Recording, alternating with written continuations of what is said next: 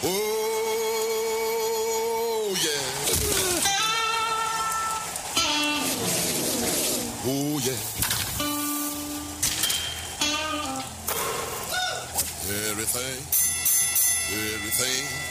Everything gonna be all right this morning. Live from the Delta Media Studios in Upper Lafayette, here is the producer extraordinaire, Hannah Five Names, and your big, bald, beautiful host, Raymond Parks III, better known as RP3.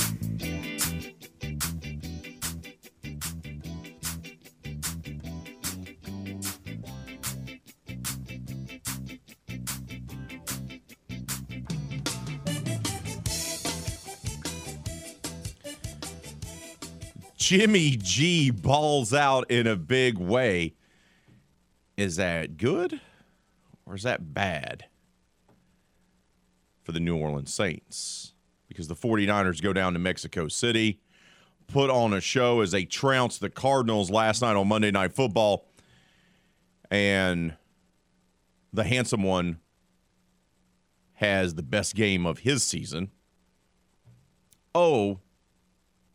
And now they'll return back home to California to welcome in the New Orleans Saints. Good morning. Welcome to RP3 and Company on this still slightly chilly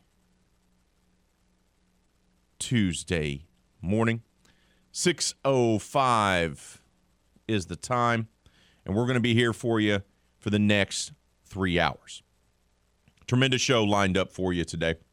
We got an hour from right now. Trevor Beggy, the former St. Thomas More Cougar star, went on to play at McNeese and then at Incarnate Word.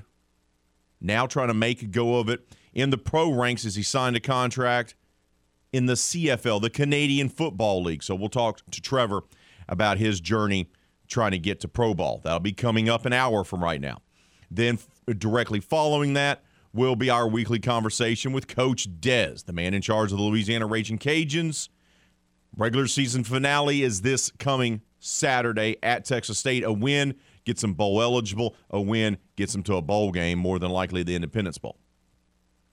Then at 8 o'clock, the great one, Jim Gazzolo, will be joining us, our friend for the Lake Charles American Press, talking all things McNeese. And then at 8:30, we'll talk Pels. Got a win last night against the cover band known as the Golden State Warriors. We'll talk to Ali Cassell about that and about Zion's return. Of course, we'll take your phone calls. Just because it's a Tuesday of a holiday week does not mean we don't want to hear from you. Hannah Five Names, the producer extraordinaire, loves to hear from you. Brings her joy. She's a people person. And trust me, she'd much rather talk to you than she would to talk to me. Because I can be grumpy pants. Just saying. Just saying. So give us a call on that hotline. 337-706-0111. That's 337-706-0111. We'd love to hear from you. Want to talk LSU, Cajuns, McNeese, Saints, Pelicans. Does not matter. World Cup? Want to hear from you. Yes, I actually watched some of the World Cup yesterday. And people got excited about the Americans. And then people didn't get excited about the Americans. It's like any other World Cup. I got some diehard soccer friends, man, that love it. Just they adore the sport. And they get so excited every 4 years about the Americans. Get so excited. Like, this is our year. It's going to come together. Yes, USA, USA. And then they play in the World Cup, and then it's, yeah. Just not so much. They let Wales draw with them yesterday. Really? Really? Oh, man. And now the only thing they have to do, go out there and get some points against England on Friday. We'll see how that goes. But we're going to start off talking about the Monday Night Football game. 49ers are one of those teams that feels like they're starting to come together. It's one of those teams, because of the experience they have on the roster, that could win the NFC. They just are. They have Elijah Mitchell back, the former Raging Cajun star.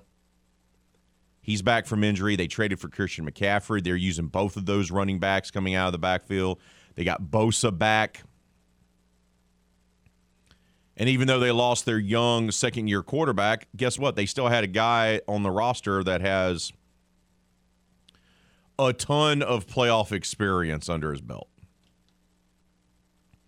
And an offensive-minded coach. And they've done a very good job with their roster.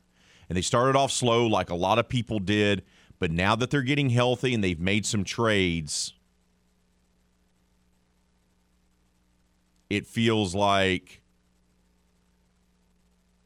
that San Francisco could be one of those teams that could make a run. Because no one in the NFC looks all that dominant, right?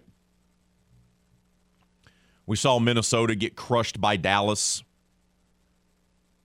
A little bit of the inexperience of the head coach with the play calling played a role. Dallas has a great defense. But then we've also seen Dallas struggle as well.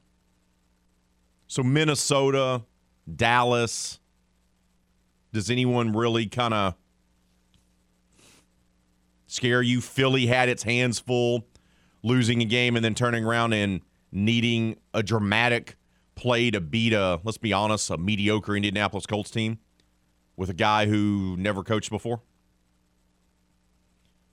The NFC feels open to me. And even though San Francisco may not have the record those other teams do, as they only improved to 6-4 with last night's 38-10 victory in Mexico City, they feel like a team that's starting to come together. Like I said, they're a veteran team. They have a ton of playoff experience. And when Jimmy G doesn't turn over the ball, they usually have a great chance of winning the ball game. And they took advantage last night of some injuries. No DeAndre Hopkins, no Kyler Murray for Arizona, as the Cardinals looked lifeless, managing only 10 points as they dropped to 4-7 on the season. But Jimmy G was, well, magnificent. 20-29, 228 yards, 4 touchdowns, no picks, no sacks. He had a rating of 131.9, which I'm going to go out on a limb and assume is good. Elijah Mitchell led the 49ers on the ground, 9 carries for 59 yards. But what I like out of San Francisco is the fact that they're so balanced with the run game. They rushed for 159 yards, averaging 5.7 yards a pop in this ball game, and not a single person had double-digit carries. The former Erath High in UL Star led the way with the amount of carries and yardage, but Christian McCaffrey had 7 carries. Deebo Samuel they used with 3 carries and the touchdown. He's a weapon. So they got Jimmy G at quarterback. They got Deebo. They got Christian McCaffrey. They got Elijah Mitchell. They got some playmakers, man. They got George Kittle, even though he's somewhat kind of maybe on the back end, he was still good enough to get 2 touchdown catches last night. So they got a couple running backs. They got a wide receiver that can also line up at running back and do great dynamic things. They got a tight end. They got pieces. They have the pieces needed. And defensively, they're starting to get healthier. Bosa's back. He's a dominant player when he's healthy. And once again, it feels like the NFC is just wide open. Oh, and San Francisco's starting to come together, and San Francisco's starting to get healthy, just in the nick of time for the Saints to come to town. Ugh. Not awesome. And the Saints have always traditionally struggled with San Fran. It's an old-school rivalry game. But when you look at the standings and you look at the teams that could make some noise, obviously we think of the Eagles, even though they needed a miracle to escape Indianapolis to improve to 9-1. Cowboys 7-3, Giants 7-3, Minnesota 8-2. Whatever garbage can comes out of the NFC South. And then San Fran 6-4, Seahawks 6-4.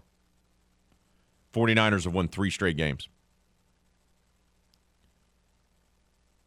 49ers could easily win the NFC. They really could. Because Philly is, look, there's not a dominant team in the NFL this season.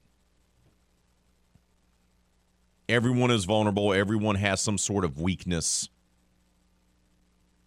They just do. And as good as Philly has looked, you're starting to see a few chinks in the armor there, right? Dallas's defense is there. It's just their offense is so inconsistent. Minnesota has looked good, but then the inexperience as the head coach, and as good as Kirk Cousins has looked this season, we know he's limited. Of all the teams that I just mentioned, which team has the most playoff experience? Which team has the most experience, period? Which team was aggressive at the trade deadline? You have San Francisco. Just saying, watch out for the 49ers. And just not because they trounced the lifeless Cardinals last night. Now, if you've been paying attention, you've noticed San Francisco starting to turn a corner. And look, we still have what? 6 games to go? Still plenty of season left. But I like San Francisco's chances of winning the NFC. Of course, they first got to get through the team that they have to face on Sunday afternoon, the New Orleans Saints. And speaking of the Saints, we'll talk about them next. Hear from them next. You're listening to The Game, Southwest Louisiana Sports Station, and your home for the LSU Tigers and the World Series champion Houston Astros. Tune in every weekday at 8:15 a.m. and 3:15 p.m. for the LSU Sports Update, presented by Tibbs Trailers here on The Game. 103.7 Lafayette and 104.1 Lake Charles, Southwest Louisiana's sports station.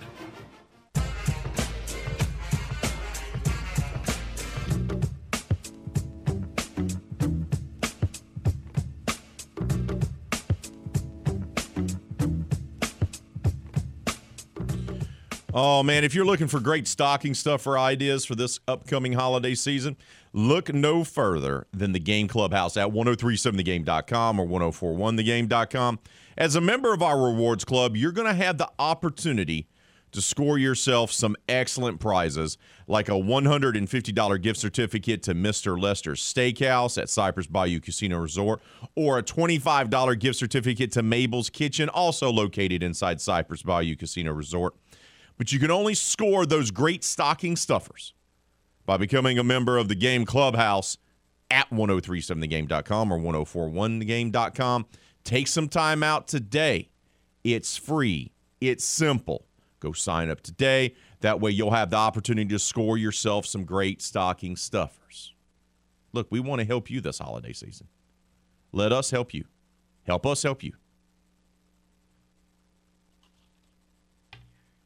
New Orleans Saints are going to need some help. Lots of it. They got to win on Sunday. It's a good thing. It's a good thing. They beat up the Rams. It's always a good thing. But this team is yet to prove that they can win 2 games in a row because they haven't done it yet. Win the opener, dramatic fashion, over Atlanta, lose the next 3. Beat Seattle, lose the next 2. Beat Las Vegas, lose the next two. Beat Los Angeles, what's up next? Well, a trip to San Francisco to take on the 49ers, who are 6-4, look like they're ascending in the NFC. They got Elijah Mitchell back. They got Christian McCaffrey in the trade. They still have Deebo Samuel. They got George Kittle. They have a ton of offensive weapons that defense may have its hands full come Sunday in Santa Clara. Yes, the 49ers play in Santa Clara, which is a different town, city, than San Francisco. Welcome to the era of massive stadiums that are located in cities that they don't represent. It's something that's always bothered me. You know, when I go to the Dome, I know I'm in New Orleans. I'm not in Hammond, right? Okay, just saying. Just saying, just throwing it out there. You know, when I go to a Texans game, it's in Houston. It's not in Sugar Land. Just pointing it out. It's not that hard. It's really not. But to be fair, the Jets and the Giants both play in New Jersey, which is an entirely different state, by the way. I know. Grumpy old man. Get off my lawn. All right, I'm done. Saints, though, can they make it 2 in a row? Man, nothing would fire up the old fan base more than going on the road and taking down the 49ers, the cheaters, the old school hated rival of the members of the Black and Gold Nation. Who dat nation? But can they? Well, offensive line is going to be key in this ball game because I already told you Bosa's back for San Francisco. He's a menace. And San Fran's got a lot of dudes on that side of the ball, in particular on their front seven, that can wreak havoc. Now, the Saints were forced to go with three new starting offensive linemen in Sunday's game against the Rams. They had Young out there, the second-year kid out of Kentucky, playing left tackle. They had Andrews lining up at left guard. I mean, they were mix and matching across the board due to injuries across the offensive line. What can they do? Can they sustain that? Can they build off of that, in particular as an offensive line unit? Well, Ryan Ramczyk, he's healthy. He anchors that offensive line. Always in the discussion as being one of the best right tackles in the NFL. And the Saints starting right tackle talked about, just for their perspective, just how productive a ball game Sunday's win over the Rams was. I think it was a productive game for us. Obviously there's a couple things here and there, that we gave up. We would have liked to do better. But overall, I think we played a pretty physical game, and overall, we were able to run the ball, at times when it counted, and I think overall we did a pretty good job. They were able to run the football. They were able to utilize Taysom Hill, Alvin Kamara, and others in the run game. And they did a nice job. Look, they still had Aaron Donald to deal with on the other side of the football. And you're throwing in guys like Young and Andrews out there having to deal with that monster. They held their own. That's a good sign, especially a good sign for the depth of this offensive line moving forward next year and beyond, that these guys that you're being able to thrust into the starting lineup are able to hold their own. That's all you really ask, right? When it comes to a backup, especially a backup offensive lineman, the only thing you can ask is that they just hold their own. You're not asking them to be a franchise left tackle. You're just saying, hey, can you do a good enough job that way our quarterback isn't murdered? That's really what you're asking for from the backup offensive tackles. And one of those, of course, is Landon Young, second-year player out of Kentucky. And Ramczyk talked about, gave his thoughts, his reaction of what he saw from the young man's performance on Sunday. He's done a good job preparing this whole year, if his number ever gets called. But he's played, I think, a little bit more right tackle than left. So he did a good job preparing this week. And, going out there and competing.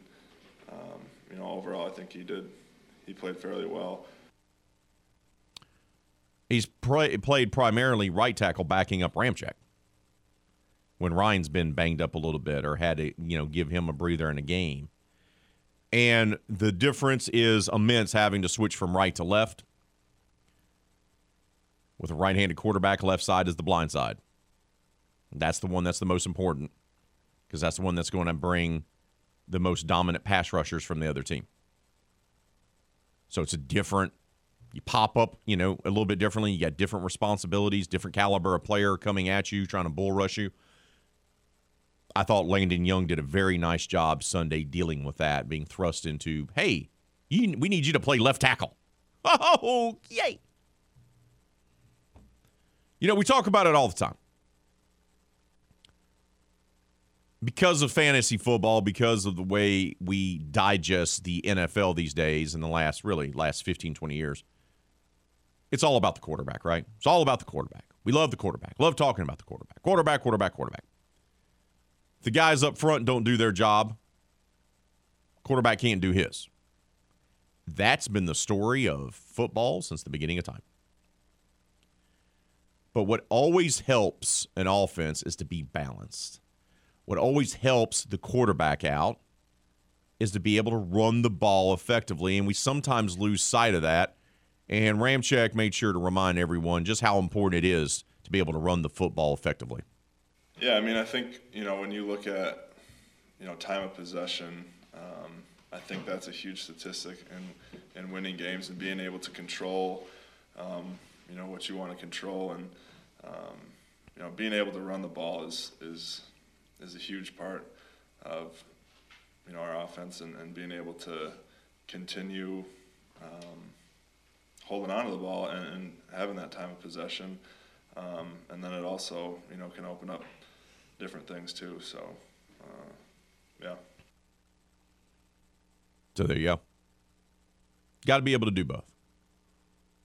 And sometimes we forget that. And sometimes, to be perfectly honest with you, play callers in the NFL forget about that. Well, we got a quarterback. Let's just throw. Well, no, that's not how it really works. Got to be able to keep the defense honest, so to speak, and be able to effectively run the football. You don't need to put up monster numbers. You don't need to rush for 225 yards a game. You just got to be able to be effective with the ground game, be able to pick up some short yardage first downs, and keep the defense honest. If you do that, you have a more balanced offense, and you're going to win a lot of football games. We got to take a timeout. When we return here on RP3 and Company, we'll talk LSU football, hear from Brian Kelly, the man in charge of the Tigers. What a great job he's done in year one. Oh, and also unveil the poll question of the day. It's about the college football playoff rankings. That's all coming up next right here on The Game. Southwest Louisiana Sports Station, your home for the LSU Tigers and the World Series champion Houston Astros. Helpful tip for a tremendous Thanksgiving, number one. Don't drop a fully frozen turkey into the deep fryer.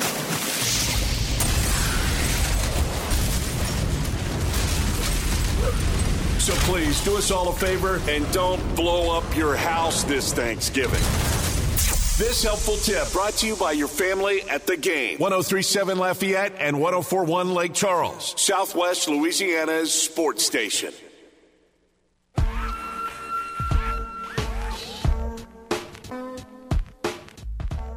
No, I don't think they give you any ticket tape parades or anything that's but 10 wins, is certainly a benchmark, I think, and when people look back on seasons, I think it does a lot in terms of solidify your postseason opportunities. I think it puts you in a different category. But I don't think you go into the season going, hey, we got to get to 10.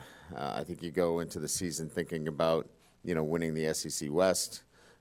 This is an important football game because we want to continue to get better as a football team as we go into the SEC West Championship game. So it's important for us because each week for us is we're building something within our program. As I mentioned, the UAB game may not have been as important to other people outside the walls, but inside the walls, that was a huge game for us in terms of, doing our job, the way the job needs to be done, when it needed to be done, and that was really important for us. That That was a big hurdle for us. And this is another one. It's going on the road against a really talented team that has nothing to lose, and you have to play well because they will play up to you. So I think we just think more terms of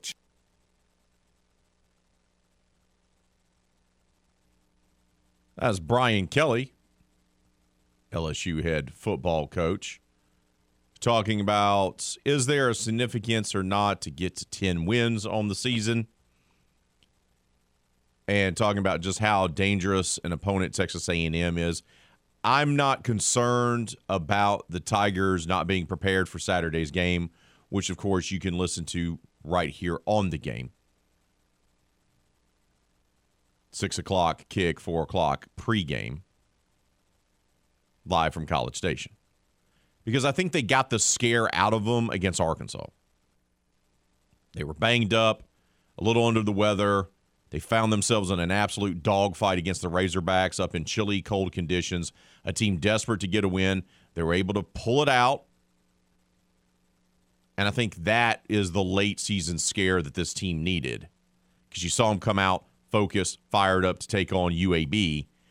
I'm not concerned about them going into College Station. They know that Texas A&M, that this is their bowl game. They understand that this is the only thing A&M has left to play for because they're not going to a bowl game. They got nothing. They're a desperate team with a desperate head coach. Guys entering the transfer portal before the season has even stopped, has even ended. Guys already making that announcement like, I'm done, man. I'm out. See you, Jimbo. That's a team that's got nothing to lose. And that makes them absolutely dangerous. But I think you're going to see a focus LSU team. I truly do. I think you are. Now, this game falls, of course, on Thanksgiving weekend. And that means there's going to be disruptions this week with guys being out of school because of the Thanksgiving holiday. Then you also have the actual holiday itself on Thursday. So what type of challenges are they with game planning during a holiday week? I think the same, challenges on the road, are there for you. Thursday we handle a little bit different. We'll practice in the morning, but we'll have Thanksgiving dinner together. We'll bring the coaches' families in. The players will be with us and share Thanksgiving together. We'll release all of the non-travel players after practice in the morning so they can be with their families. And then really from there it just becomes a normal Friday for us where we'll have meetings at noon and then, board the plane around 3, 4 o'clock and get into College Station around 6 o'clock. So then it just becomes business as usual. It's just the Thursday, really. Thursday is going to be the one day that's going to be a little bit unpredictable, a little bit different, if you will. That's what Kelly's telling you because of Thanksgiving, Turkey Day. Now, LSU's got some guys that are a little banged up that haven't been 100%. One of those guys is Dellinger, and he gave us an update on how he and the staff are trying to work him back into the lineup, working back into the game plan. Yeah, so Dellinger got some playing time. I thought he contributed nicely to the rotation, playing at the guard position. As you know, we started Martinez at the center position. I thought he did a nice job. Again, I think, Dellinger's best position is and more comfortable at the guard position than he is at the center position, so we'll continue. Of course, Dellinger broke his hand earlier in the season, so that's been the injury that's kind of slowed him down. They thought he'd be back sooner. Obviously, it kind of slowed him down in his recovery time. He's a more natural fit at guard. But if you're LSU and the young man, he's only a sophomore, you want to get him some playing time. You got him some playing time this past weekend against UAB. You can get him some playing time. You don't have to rush him because you're going to need him for the SEC championship game. You'll need him for the bowl game more than likely, which will be the Sugar Bowl against Kansas State. That's what all the latest projections have for the LSU Tigers. So they're trying to incorporate Dellinger more in, but you don't want to rush it if you don't need to, right? You want to take your time here. You don't want to have to rush him back and maybe put him in a position that he's not ready for, that his body's not ready for, in particular his hands not ready for. You know, he took over this program, a program in disarray, which is why Brian Kelly's has been mentioned as a strong candidate for Coach of the Year. This team played in a bowl game with a wide receiver at quarterback, had 39 scholarship players. Disarray, back-to-back awful seasons following the national title season. And Kelly's done a very nice job with the NCAA transfer portal, with signing kids right out of high school, putting together a team, getting this team to believe, getting this team to buy into his philosophy, and they have improved throughout the course of the season. You've seen them take steps in the spring, then fall camp, then against Florida State, a game that they lost that they should have won, and seen them get better week after week after week. And even when they had the setback, when Tennessee came into Tiger Stadium and smacked them around, because that's what happened, they bounced back. Got themselves a win, got back on track. And here they are, SEC West champs, going to go to Atlanta to take on Georgia. And a win over Georgia in the SEC championship game 2 weeks from Saturday, well, that gets them to the college football playoff. But anytime you see a program ascend this way, anytime you see a program, the players buy into the new coach's philosophy, there's usually guys that step up in leadership roles. Guys that just thrive. Now, sometimes they're leaders from the previous regime, but sometimes they're new guys that just feel comfortable in that leadership role with the new coach. And Kelly talked about, has anyone really emerged in that capacity?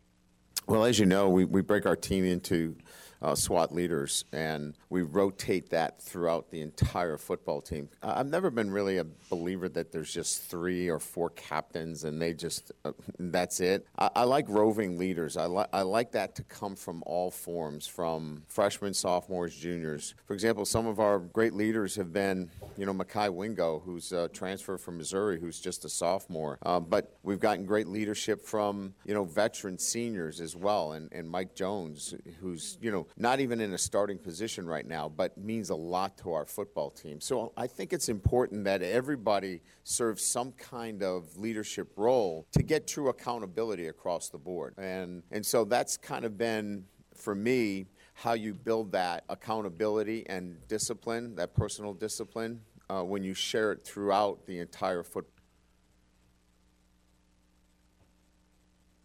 I like that approach, especially when you're taking over a program.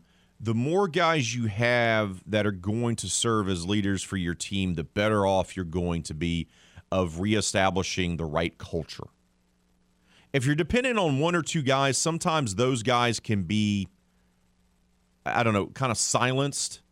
Their voices can become white noise, if that makes any sense. But if you have guys on multiple levels, seniors, sophomores, freshmen, juniors, it doesn't matter. Guys that are backups, guys that are starters. If you're taking the Brian Kelly approach and you have half a dozen to maybe 10 guys that are serving as the quote-unquote leaders of your team, everyone's going to be taken care of. And there's going to be somebody that is going to be able to be relatable for one of the players. Because sometimes the quarterback may speak as the quote-unquote leader and the defensive lineman be like, I don't care what you have to say. You're not, on my side of the football. You're the quarterback. But sometimes that linebacker that's been part of the program for a couple of years can speak up, and you'll pay attention because that's your brother, right? That's your guy in the front 7. So having multiple guys like Kelly has is immensely smart and could explain why they've done such a nice job with responding to what he wants them to do as a team. Now, you heard Kelly mention it. It's going to be a dangerous team. They have nothing to lose. Texas A&M. Jimbo Fisher's been coaching a long time, and he and Brian Kelly have faced off a few times over the years during their coaching careers. And Kelly was asked, how does it feel preparing for another matchup with the man who, LSU fans wanted to be the head coach not once but twice?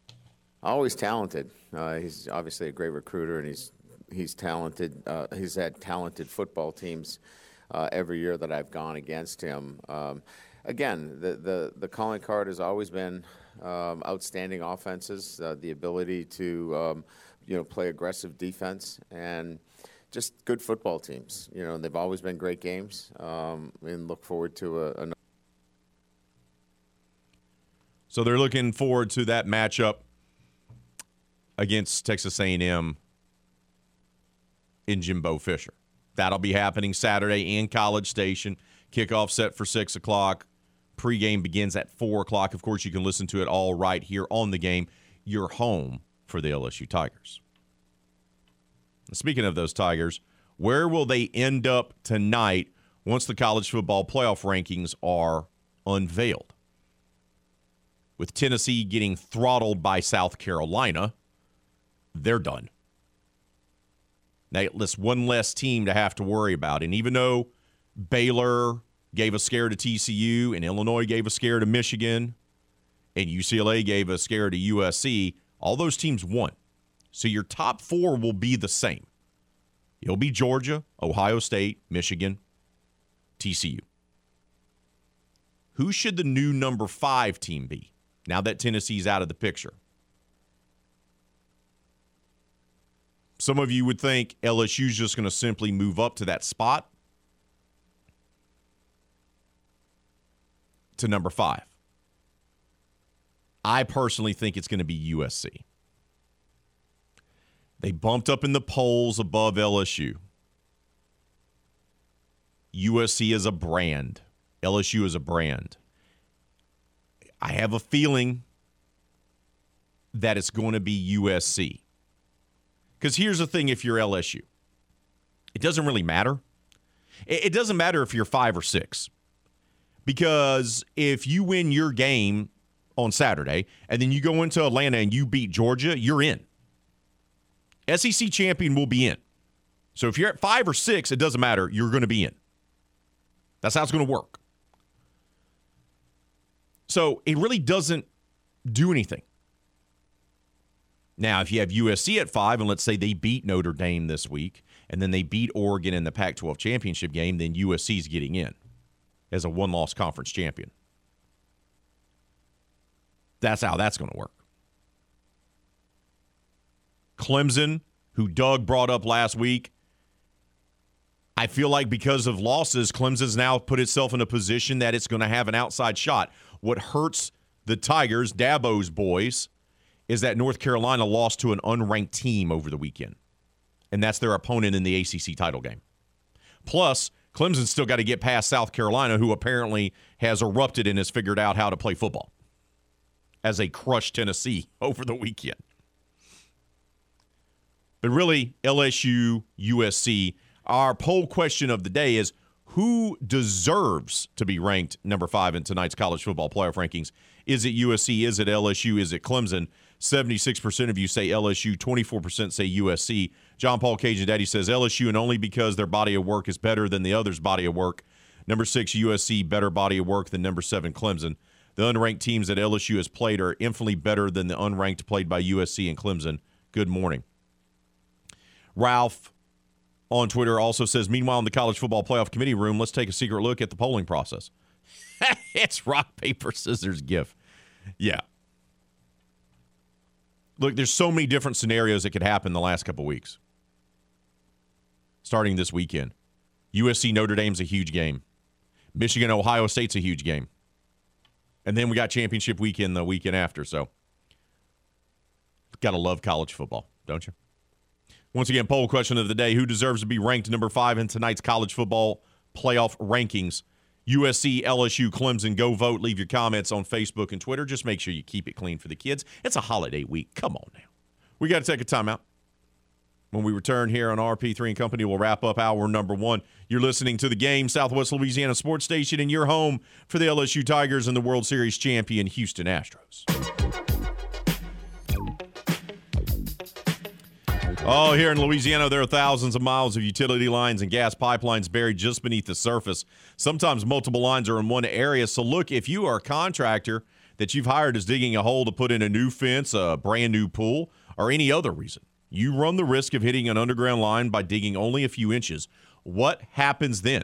Maybe only knock the power out for your entire neighborhood, but sometimes there's an explosion with injuries and even death. It happens every single year, and there's a very simple way to avoid it. Before you dig, call 811.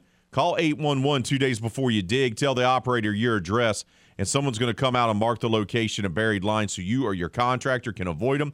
It's simple, it's free of charge, and it's the law. Louisiana 811 operates 811 as a public service and to promote public safety. Louisiana 811 and the game 1037 Lafayette and 1041 Lake Charles reminds you, call 811 and know it's below before you dig. Poll question of the day: who deserves to be ranked number 5 in tonight's college football playoff rankings? USC, LSU, Clemson. Overwhelmingly, you guys say LSU with 76% of the vote. JPK, the OD, though, says USC, and that's coming from a diehard LSU fan. Take care of business with A&M. Then the real test is Georgia. If you beat them, then you really did something to deserve number 4 and a playoff berth. Brad on Twitter says LSU does, but the media dirtbags want SC. They'll use the one-loss excuse to put them there. Woo! Saltiness. Saltiness from Brad. Dang, man. Dang, keep those votes coming. Keep those comments coming on our poll question of the day. Hour number 1 in the books. Hour number 2, we'll kick it off with former STM Cougar and McNeese star Trevor Beggy. That's next right here on The Game, Southwest Louisiana Sports Station, and your home for the LSU Tigers and Houston Astros. Oh, yeah. Oh, yeah.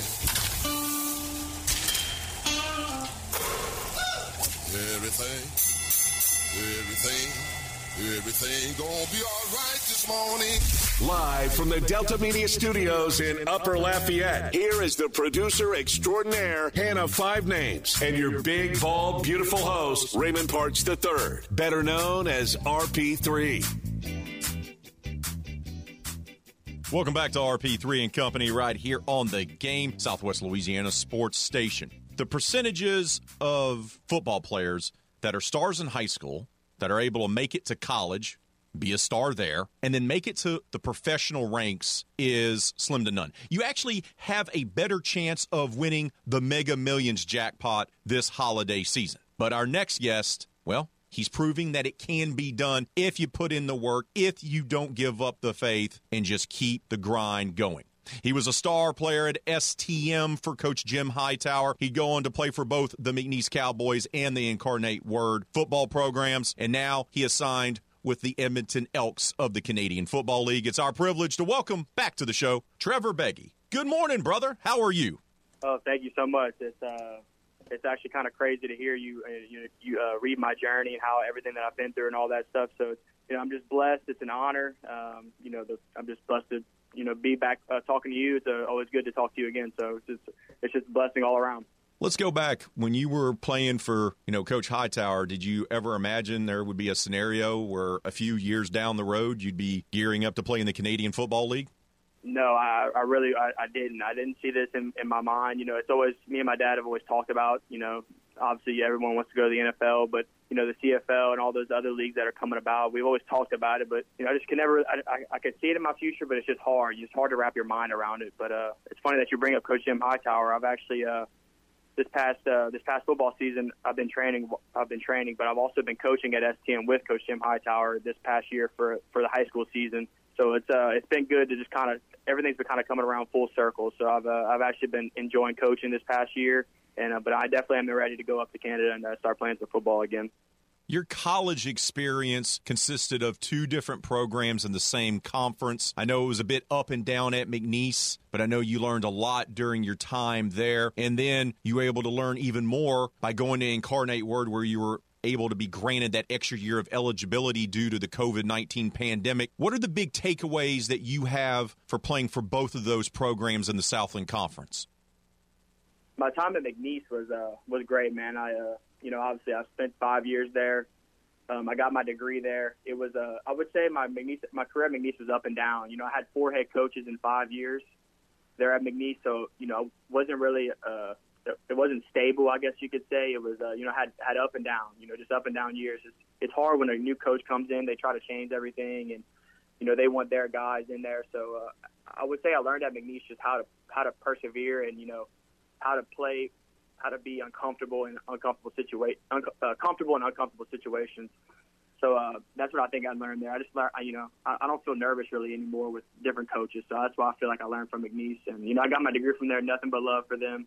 I made a lot of touchdowns, made a lot of great plays, met some great people over there. So nothing but love from there. But transferring in Incarnate Word, man, what a great move by me to do that. I had that extra year of COVID, like you said. So I felt like I needed a change. I just needed a new scenery, change of scenery. So I moved on to San Antonio and met some great people there. I played with a great quarterback. His name is Cam Ward. He's actually at Washington State right now. A great player, kind of like Mahomes. He was an unbelievable player. So I got to play in a high tempo style offense, something that I didn't run at McNeese. So I think it was just a great change of scenery. I got to move out of Louisiana for the first time and live in Texas. So that helped me kind of get away from home and meet new people. So I feel like now going to Canada now it's going to be just smooth sailing because I've already done it before. So I learned a lot of things from two great programs, but it all worked out how I was supposed to work out. You go undrafted in the spring, but you quickly get an opportunity to experience what it's like to be part of an NFL franchise, and a really good one. The Kansas City Chiefs, Patrick Mahomes, head coach Andy Reid. They sign you as an undrafted rookie free agent. What did you learn from that experience? What was your biggest takeaway, so to speak, your time spent in Kansas City? Yeah, wow, I have so many stories. I could keep you on here for a while, but just to see how the NFL operates, it's a very business-like operation. But just to see those guys like Coach Andy Reid, they're normal people just like we are.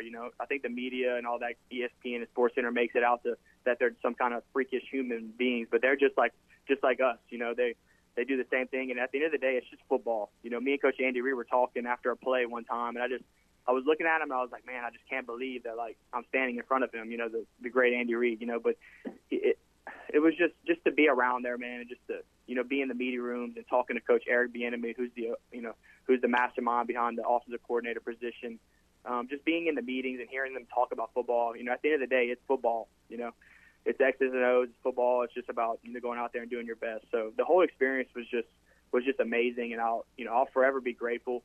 And hopefully, hopefully Canada goes great, and I eventually get back there sooner than later. So I felt like I put my best foot forward. I made some plays out there. It was cool going against. I was going against a first-round draft pick. He's from Washington. I can't remember his name. Christian McDuffie, I think his name is. And it was just cool to see how just that level of talent out there. But I fit right in though. I felt like I wasn't too far behind or too far in front. I felt like I'll fit right in, and it was just a great experience. So I'll never forget those memories.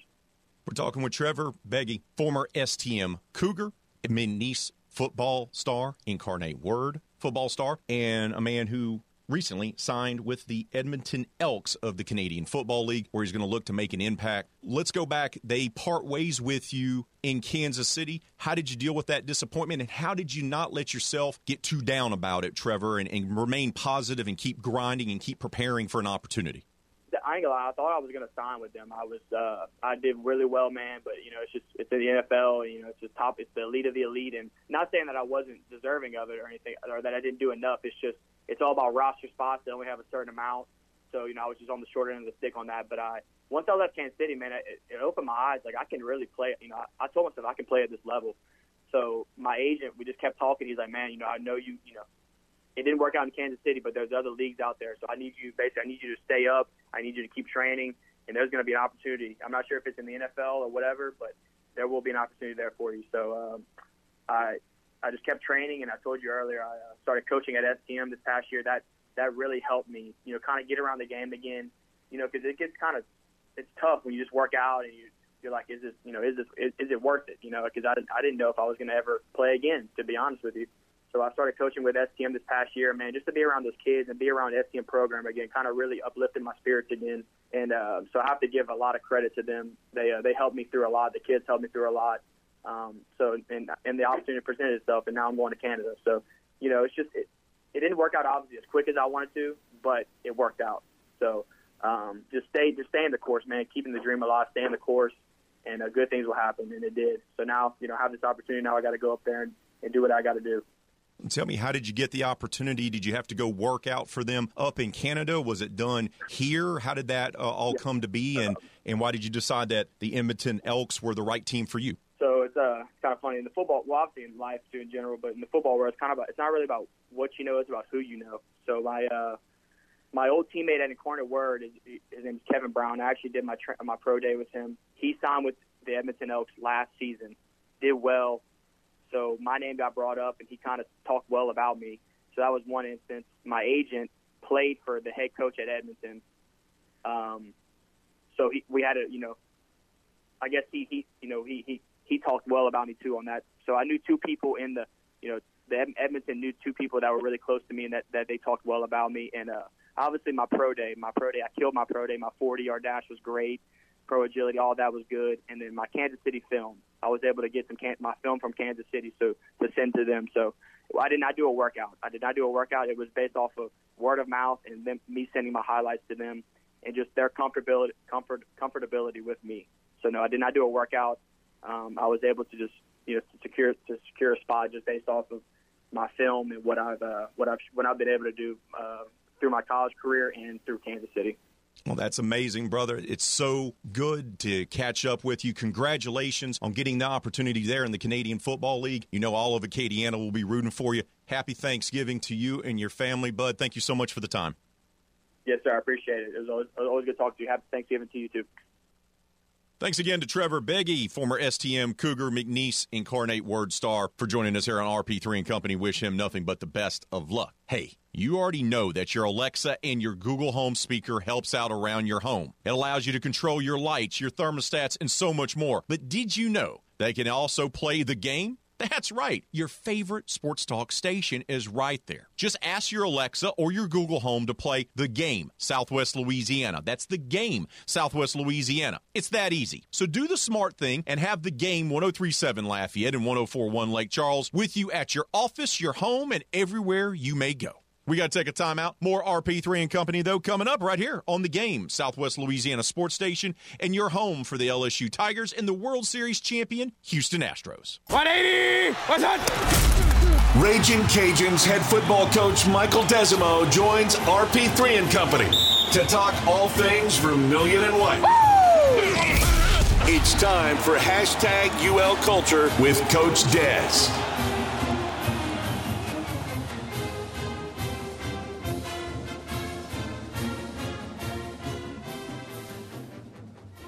Good morning, Coach. Happy Thanksgiving early to you and your family, brother. How are you this morning? I'm doing well, Raymond. Happy Thanksgiving to you. Well, let's get right to it because I know the final score is not what you were hoping for, what your staff was hoping for, and what your team was hoping for. But what stood out to me about this ball game, a positive, was the way the team fought, especially there in the fourth quarter. You shut out the Seminoles in the fourth quarter. You were able to put together a couple touchdown drives. Your kids kept fighting. They didn't give up. Was that the big positive takeaway you took out of Saturday's trip to Tallahassee?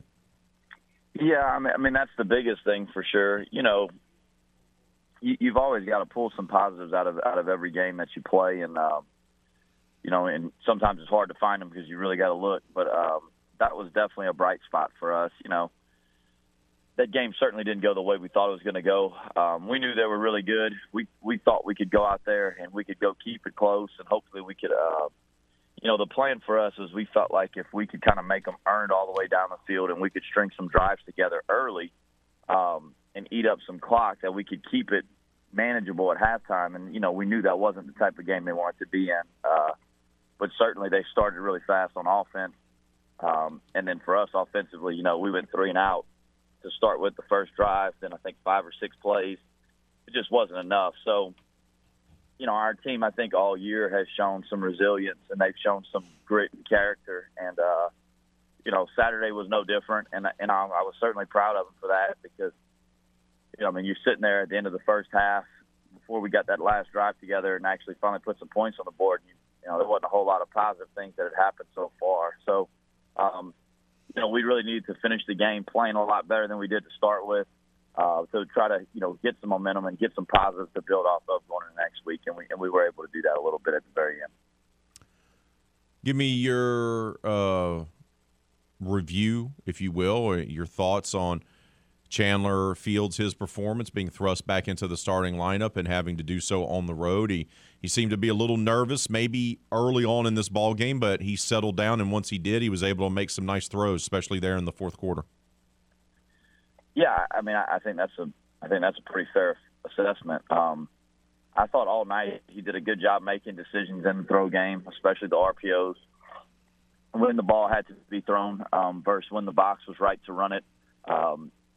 Early, probably the first quarter and a half, maybe, he was just, probably just a little bit nervous, excited, kind of whatever it is. And, was overthrew a couple of them, kind of let a couple of them rip and got it past and give our guys a chance. But then I thought, really in the second quarter, was whenever he started to settle in. He started dropping some balls on them, continued to make good decisions. And, the thing that I was happy to see was him extend some plays with his feet, pick up some yards that way and really, kind of settle in and play his game a little bit as the game went on. So, I expected there to be some nerves. I mean, the guy hadn't been a starter, for a while since he got hurt in the South Al game, and he really hadn't played. So, I expected there to be a little bit of rust. You understand that, especially just as much game time as he had missed. But I was proud of him and pleased with the way he played. And, we need him to continue to play well for us to have a chance to win. How important is it for him to kind of get over those nerves, yet find a way to kind of push through it, settle down, and start making some good throws and playing well late in that ball game, especially with you guys having to go on the road again to a pretty good Texas State team in San Marcos on Saturday? Well, I mean, the thing that you hope that, getting back in the mix and kind of getting his feet wet again and going out there and playing, really well in the second half, you got to hope that breeds some confidence in him again because, that's the thing with Chandler. Whenever he's playing with a lot of confidence, he's really played well for us at times this year. So that's what you need, just for him to be a confident player going into this thing at Texas State on Saturday. Their defense they have a really good defense, and they play, they play tough, they play physical, they do a lot of different stuff on defense. It's a little different. Florida State was schematically not as difficult. Obviously they had some elite players in positions, but, Texas State is going to be extremely multiple. They're going to bring pressures from every different place, and the quarterback has to play well and make good decisions and keep the ball out of jeopardy, really.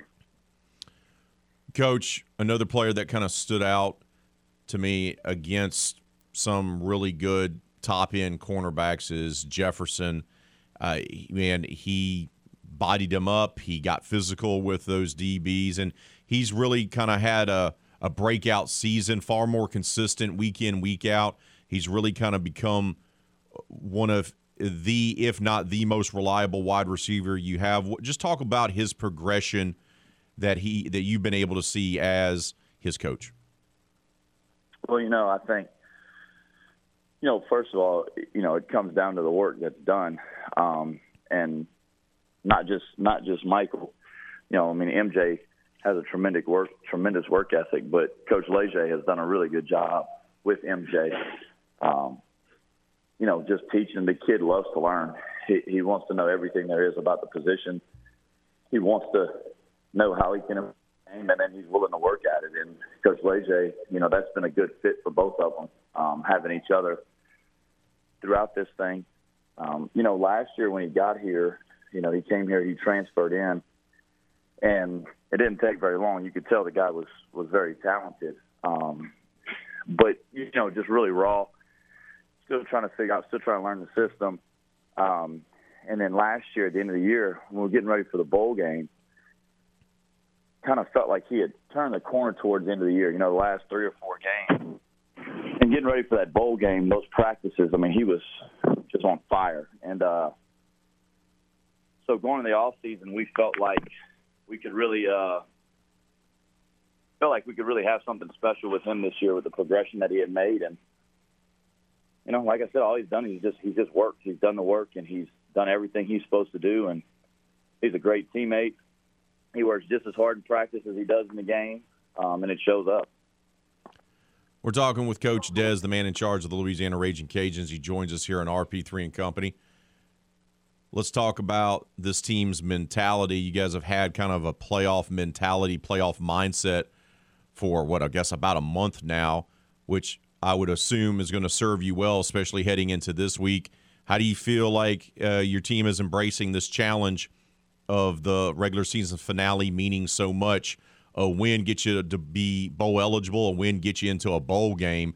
That's pretty much what it boils down to, Coach. How do you feel like your team's mindset is this week?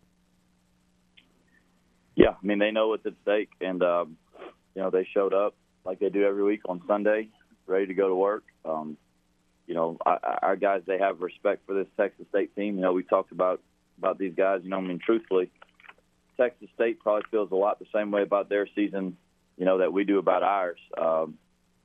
Probably dropped 2, 3, 4 games there that, really that they shouldn't have. And if that's the case, you find a way to win those games. We're talking about a totally different scenario right now between the two of us. But, they are a good football team. They do play complementary football. Their defense is much improved. They're playing really, really well this year. People are having a very hard time running the football against them. And then on offense, they've protected the football for the most part. And I think when their quarterback is playing really well and they've got all their receivers and weapons, they can spread the floor and they do some good things on offense. So, our team knows that we're going to play a good football team. They know that they're going to show up and they're going to want to win. We got to prepare better. We got to want it more when it comes down to it on game time. What's your message this week, it being the final week of the regular season? Really, what we talked about this is the high school playoffs. It's just like when you were in high school. If you win the game, you get to continue on. If you don't, there's nothing that can save you now. So it's backs against the wall. You got to find a way to go out there and go win. And for us, I think for us we respond well whenever that's our kind of our mantra, and that's just kind of the way that it is, and that's the situation that we're in. But that's really what it is. These guys, they know what's at stake this week. They absolutely want to continue playing together. They want a bowl game. They want all those things. So, they're going to be ready to go. We're going to hook it up all week. We're going to get ready to go out there and go play really well on Saturday and earn a bowl game. Has it hit you yet that this is the regular season finale for your first season as a head coach? Have you even allowed yourself to kind of think that way? No, not really. Because you're preparing for this, and then you're and in my mind, it's getting ready for recruiting and a bowl game and how we're going to practice and how we're going to kind of split up those practices. What bowl game you go to obviously depends on all that stuff. But, just trying to get all those things together, just that it never stops, So whenever we get to the evaluation period or the contact period, in recruiting, we got to have a plan to get out and get on the road. And so we're just kind of working through all those things. And, Texas State is the next one that we have. And we're planning on going out there and going win and getting a bowl game. How do you feel about this first season, or maybe what have you learned about being a head coach that maybe you didn't know when you first took over the job to this point, Coach? There's always a lot of things that come with it that, your time schedule, as busy as you think it's going to be, it's a little bit busier, a little bit tighter than what you thought. I think the one thing that I had to learn throughout the course of this year are what things need to be delegated and what things don't. Just in day-to-day stuff, just kind of what kind of situations do you need to turn over to someone else to handle that can be managed, and which ones should you as the head coach manage yourself. But, I'll reflect a little bit more as this season finishes up and wraps up and look back on it. And, from there, I'll have some time to be able to do that. Right now, we're still full go, full throttle. So it's kind of eyes forward still right now. The right answer would have been having to talk to some guy every week on a morning show. That would have been the thing that you didn't realize you had to do, and how much of a pain that was going to be. I'll get you out of here with an easy one, brother. Thanksgiving obviously is this week. what's your go-to side dish when it comes to the Thanksgiving spread? And what's the thing that you're most thankful for? Well, I'll start with the easy one. I guess they're both easy for me, but the side dish. So ever since I was in high school, my mom makes these. I don't really know. It's these cheese. It's like a cheesy potato, like casserole. I don't know what it is. It's like the frozen like potato cubes. And I don't really know the whole deal, but I ask her to make it every year whenever she comes. That's the only time that I usually eat it all year is Thanksgiving and Christmas. So that's one of my favorites. It's been my favorite for a long time. You know, I think the thing that I'm most thankful for and grateful for, I just, you know, I have so many people in my life that have made me a better person. So many people in my life that have helped me to, you know, to get to where I am and help to influence me along the way. And, you know, I'll be honest with you, you know, I feel almost guilty sometimes because I feel like I'm so fortunate to have the things and the people in my life that I do.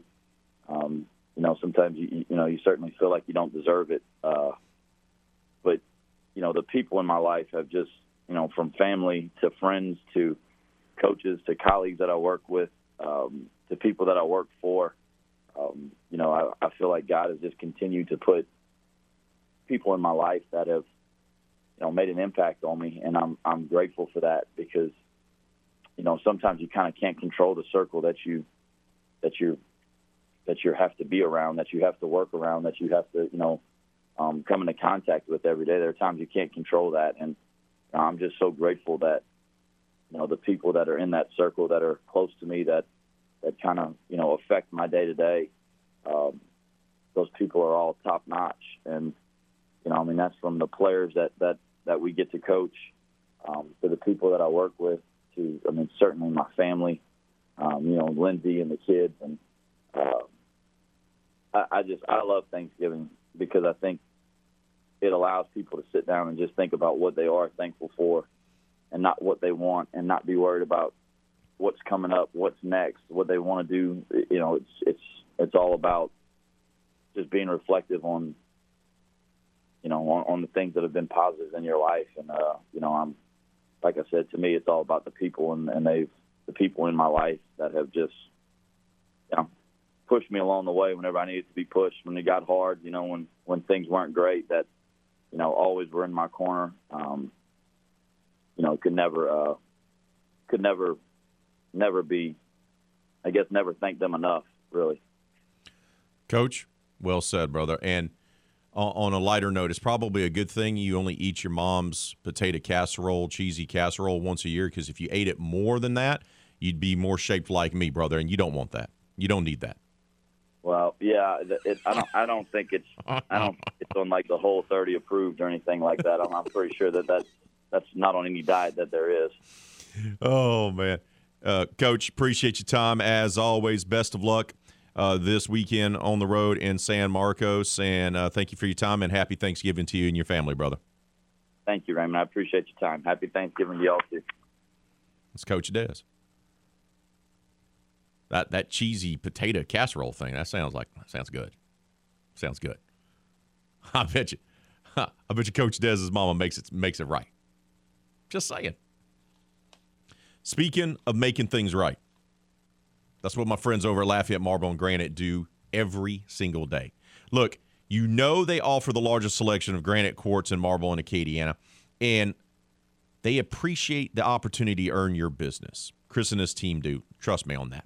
As you heard me tell you before, they provide more than show-stopping marble countertops for your kitchens, bathrooms, and man caves. LMG also now has an extensive selection of custom shower builds with their grout-free shower line. That's right. No muss, no fuss, and no odor.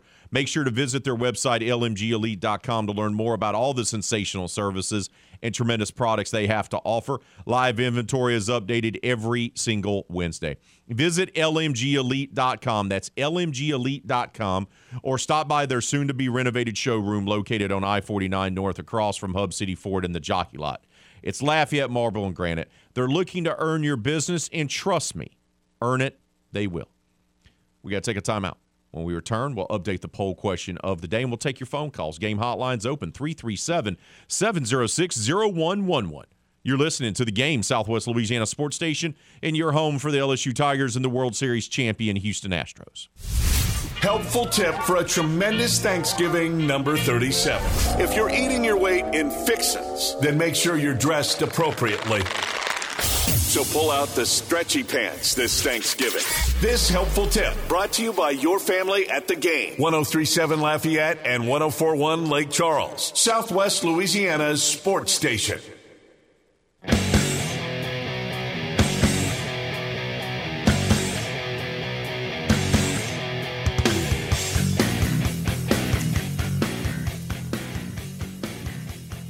One week. That's all that's left. 1 week until the 1-year anniversary of Hannah Five Names as the producer extraordinaire for RP3 and Company. And footnotes, neither myself nor Hannah remembered what the actual start date was. Had to look it up in the offer letter that I still had saved on my computer. Because you had filled in as the producer. Yes. Before your actual technical start date. So technically, your 1-year anniversary will be a week from today that you've been here in a full-time capacity. Now, of course, many of you knew her as a part-time producer. She also produced First Cup on Saturdays. She also served as a board op. She was an intern, but 1-year anniversary, 1 week away for her. Woo woo! One way till the woman invaded the men's palace and became queen. Became queen, she says. Woman wants to be the queen. I am. I made my own birthday post and I put that too. I mean, you could have made the boys do that, but they weren't gonna remember to do that. That Matt already said, "Yeah, you probably will be doing it yourself." I said, "Well, did everybody else's? Why not my own?" Oh, Miguez. Oh, bless them. That's all I got to say about that them. Guy. Them boys sometimes in the afternoons, I just shake my head and I go, oh, bless them. Bless them. Just bless them. Bless their hearts. Poll question of the day. Who deserves to be ranked number 5 in tonight's college football playoff rankings? Is it going to be USC? Should it be LSU? Or should it be Clemson? And I bring this up because it's interesting how things are going to be positioned. We know the top 4 will be the same as last week. Georgia, undefeated, defending national champs. Ohio State, 2. Michigan, 3. Michigan survives a scare from Illinois, but they have some guys banged up, which does not bode well for them, including their top 2 rushers. But the game, Ohio State, Michigan, will be played Saturday morning. By the way, you can listen to that game right here on the Game. Ohio State, Michigan in the morning, and then LSU, A&M in the evening. So you're going to have a 2-3 battle, and then TCU survives the scare as they are able to somehow get the field goal off before the clock expires to take down Baylor. But who's going to be 5? And I think it's important here for positioning purposes. You could make the argument for USC. You could make the argument for LSU. If you're looking at the resume as a whole, I think LSU has the better resume. But the argument's going to be made when they unveil it, because it has to be a television event, of course, tonight, that USC deserves it because they only have 1 loss. Both USC and LSU are going to be playing for conference championship games. If both of those teams win, I believe they're both in. I don't think it really matters. As long as they're 5 and 6, I don't think it really matters. Because here's the deal. Let's say LSU beats Georgia in the SEC title game. Georgia's still going to be in. LSU will then be in. That's 2 of the 4. Winner of Ohio State, Michigan that goes on to win the Big Ten, they're in. And then TCU is going to be in if they win out. That's a big what if. That's a big what if. And if USC beats Notre Dame on Saturday and then beats Oregon in the Pac-12 championship game, they're probably going to be on the outside looking in. To be honest with you. So I don't think it really matters because the committee is not going to take the SEC champ if it's LSU. They're going to take it. So if LSU wins, and that's a big what if LSU wins, LSU and Georgia are both in, so half your field is going to be SEC teams. So that's going to leave up Ohio State, Michigan winner if TCU wins out, and then USC if they win out. Once again, there's a lot of what-if scenarios there, right? We're going to find out a lot more about how all this is going to look after this week, the end of the regular season. Does TCU trip up either this weekend or in the Big 12 championship game? Does LSU beat Georgia? Does Clemson get enough of a boost? I don't think so. Of all the teams on the poll, USC, LSU, Clemson, I think, has the weakest resume. Plus, their chances took a big hit because North Carolina lost to an unranked team over the weekend. And North Carolina was supposed to be their last quality opponent win that they were going to face in the ACC championship game. Plus, now Clemson still has to face South Carolina in their rivalry game this weekend as well. And we saw what South Carolina did to poor Tennessee. Destroyed them. Absolutely destroyed them. So, man, it's going to be tough. It's going to be tough. I think it's going to be close between 5 and 6 tonight. Top 4, settled. But I think it's going to be really tough between 5 and 6. And look, I've said this before, and I said it when Jeff Palermo was on yesterday, and I'll say it again. The committee, maybe not the committee voters. Let me be clear here.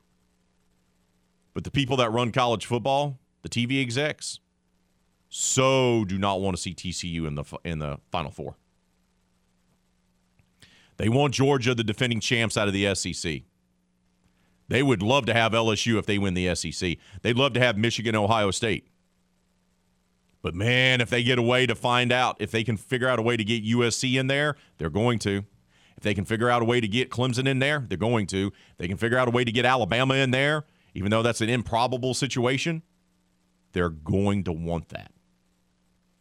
The two conferences that move the needle, as much as everyone complains about the SEC, they watch it. As much as everyone talks about the bias for the SEC, they still watch. Watching equals ratings. Ratings equals advertising revenue. Advertising revenue equals huge television contracts. See how that works? I'm not saying it's right. I can make an argument that Ohio State and Michigan both deserve to be in the playoff. And if TCU wins out and they're undefeated, they deserve to be in. But I'm telling you, the movers and shakers, the people behind the scenes, the people that move all the money around, ooh, man. They are praying for the Horned Frogs to get upset. Once again, 72% of you say LSU deserves to be ranked number 5. 26% say USC. 2% say Clemson. As our guy Salty Steve has commented, it really doesn't matter who number 5 is on November 22nd. If you're number 5 on December 22nd, you have a problem. And that's well said. Once again, LSU controls its destiny. I've told you this. If they win out, they beat A&M on Saturday, they beat Georgia, they're in the playoff. Period. Done. It doesn't matter what USC does. It doesn't matter what TCU does. It does not matter. LSU wins the SEC, they're in. And we could argue whether or not they deserve to be in or whether it's fair or whatever else it might be, but I'm telling you, that's how it's going to be. They positioned LSU as the number 10 team in the initial rankings. Would not be surprised if you see them number 5 tonight. Either way, I think it's going to be close. Let's head out to the hotline. Welcome on Doug to the show. Doug, good morning to you, brother. Happy Thanksgiving to you and your family, my friend. What's on your mind? Well, hey, happy Thanksgiving to you and everybody in 103 listening land, Ray. You know, you start talking college football playoffs. I got to chime in, Ray. Yes, LSU has to win out, and there's no question about it, Ray. And if USC putting them in at number 5, Ray, I mean, they're putting them in right there at the door. If somebody trips up, well, I mean, somebody at Ohio State or Michigan is going to trip up, but that's going to give USC a slot to get into the top 4. My thing is, Ray, if LSU beats Georgia, would they put Georgia in the playoffs over a conference champion TCU or USC? How would that work out, Ray? You talk about conundrum, man. There's going to be a lot of mad people, Ray, if they skip over TCU to put Georgia in. And look, Georgia hasn't been looking that great lately. And a game yesterday, a game Saturday with Kentucky. Look, they had their hands full. I'm not so scared of them anymore, Ray. Well, and the other thing is that they've looked a little vulnerable. Remember, they struggled against Mizzou, right, during the regular season as well. In that scenario, they're the defending champs, undefeated. If they lose a close game in the conference championship game, I still feel like they would take Georgia. Not over an undefeated TCU team, but over a one-loss conference champ USC, though. I think the committee would do that. I think that's how that would go down, even though they would want to keep TCU out. But if that's a scenario, then you would have LSU, Georgia, whoever wins the game between Ohio State and Michigan. Those are your 3, and then an undefeated TCU team would be in, and then USC would be the team on the outside looking in. That's how that would work. Yep. So they may even move TCU up to number 3 tonight, Ray. I haven't even thought about that, Doug, with Michigan struggling against Illinois and having a couple guys injured. Do they drop them to the 4 spot? I'm not for sure there. Everybody was struggling this weekend. I mean, it was a close call for everybody. It was. Except LSU. And I also think in these scenarios, because, look, there's so many different scenarios, Doug, but, you brought up Clemson last week. I still think North Carolina losing this week hurts Clemson's chances. Absolutely. I think that hurts their chances. But, look, there are scenarios here where it could pave the way. TCU loses, USC loses. Clemson could find itself in that position again. So I don't know. There's going to be some tough decisions have to be made, and I'm thinking the committee hopes some games go a certain way this week and next week to make it a lot easier for them, brother. I appreciate the phone call. Definitely going to have to beat A&M. They can't lose to A&M. That's right, bud. That's going to give Alabama a way in. I've got my eyes to the side over there looking at Alabama, Ray. I know, and the fact that they didn't drop out of the top 10 with 2 losses, despite this being the worst Alabama team since the year 1 of the Nick Saban era, made me kind of perk up, and I went, they're still ranked ahead of a one-loss Clemson team. The committee's kind of telling on themselves. Doug, I appreciate the phone call. I got to hit a break, bud. Thank you, though. Thank you, Ray. We got to take a timeout. We'll wrap up hour number 2 here on RP3 and Company. That's next, right here on The Game, Southwest Louisiana Sports Station, and your home for the LSU Tigers and the Houston Astros. Oh, The Game wants to stuff your stocking with a $500 Visa gift card. That's right. It's the Christmas Comes Early sweepstakes presented by Armitage Jewelers. Simply enter in The Game's Rewards Club at 1037thegame.com or 1041thegame.com for a chance to score you a $500 Visa gift card. That's right, a $500 Visa gift card. It's just that easy. It's the Christmas Comes Early sweepstakes powered by Armitage Jewelers and The Game 1037 Lafayette and 1041 Lake Charles, Southwest Louisiana Sports Station. Good show so far. Borderline great. You know what's going to take us over the top? The final hour of RP3 and Company. We're going to start it off with our buddy Jim Gazzolo, the great one, the man who hosts the McNeese Coaches Show, Polk Nation, and covers the Cowboys for the Lake Charles American Press. He's going to help us kick off hour number 3 here on RP3 and Company. Keep it locked in to The Game.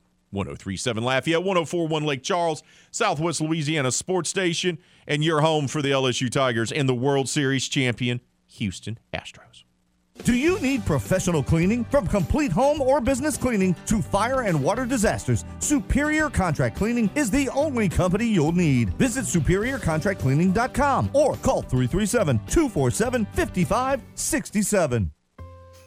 The holidays are here, and Classic Golden Pecans has all the gourmet pecan products that you've come to love at ClassicGoldenPecans.com.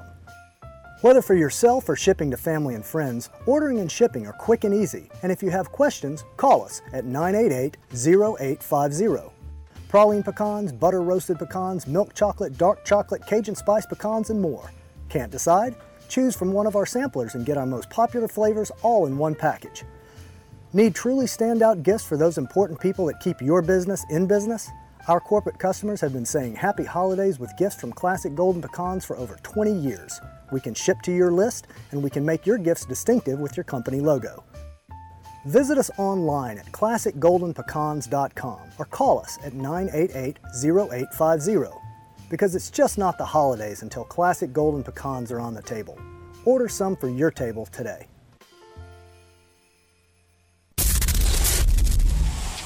Oh, yeah. Oh, yeah.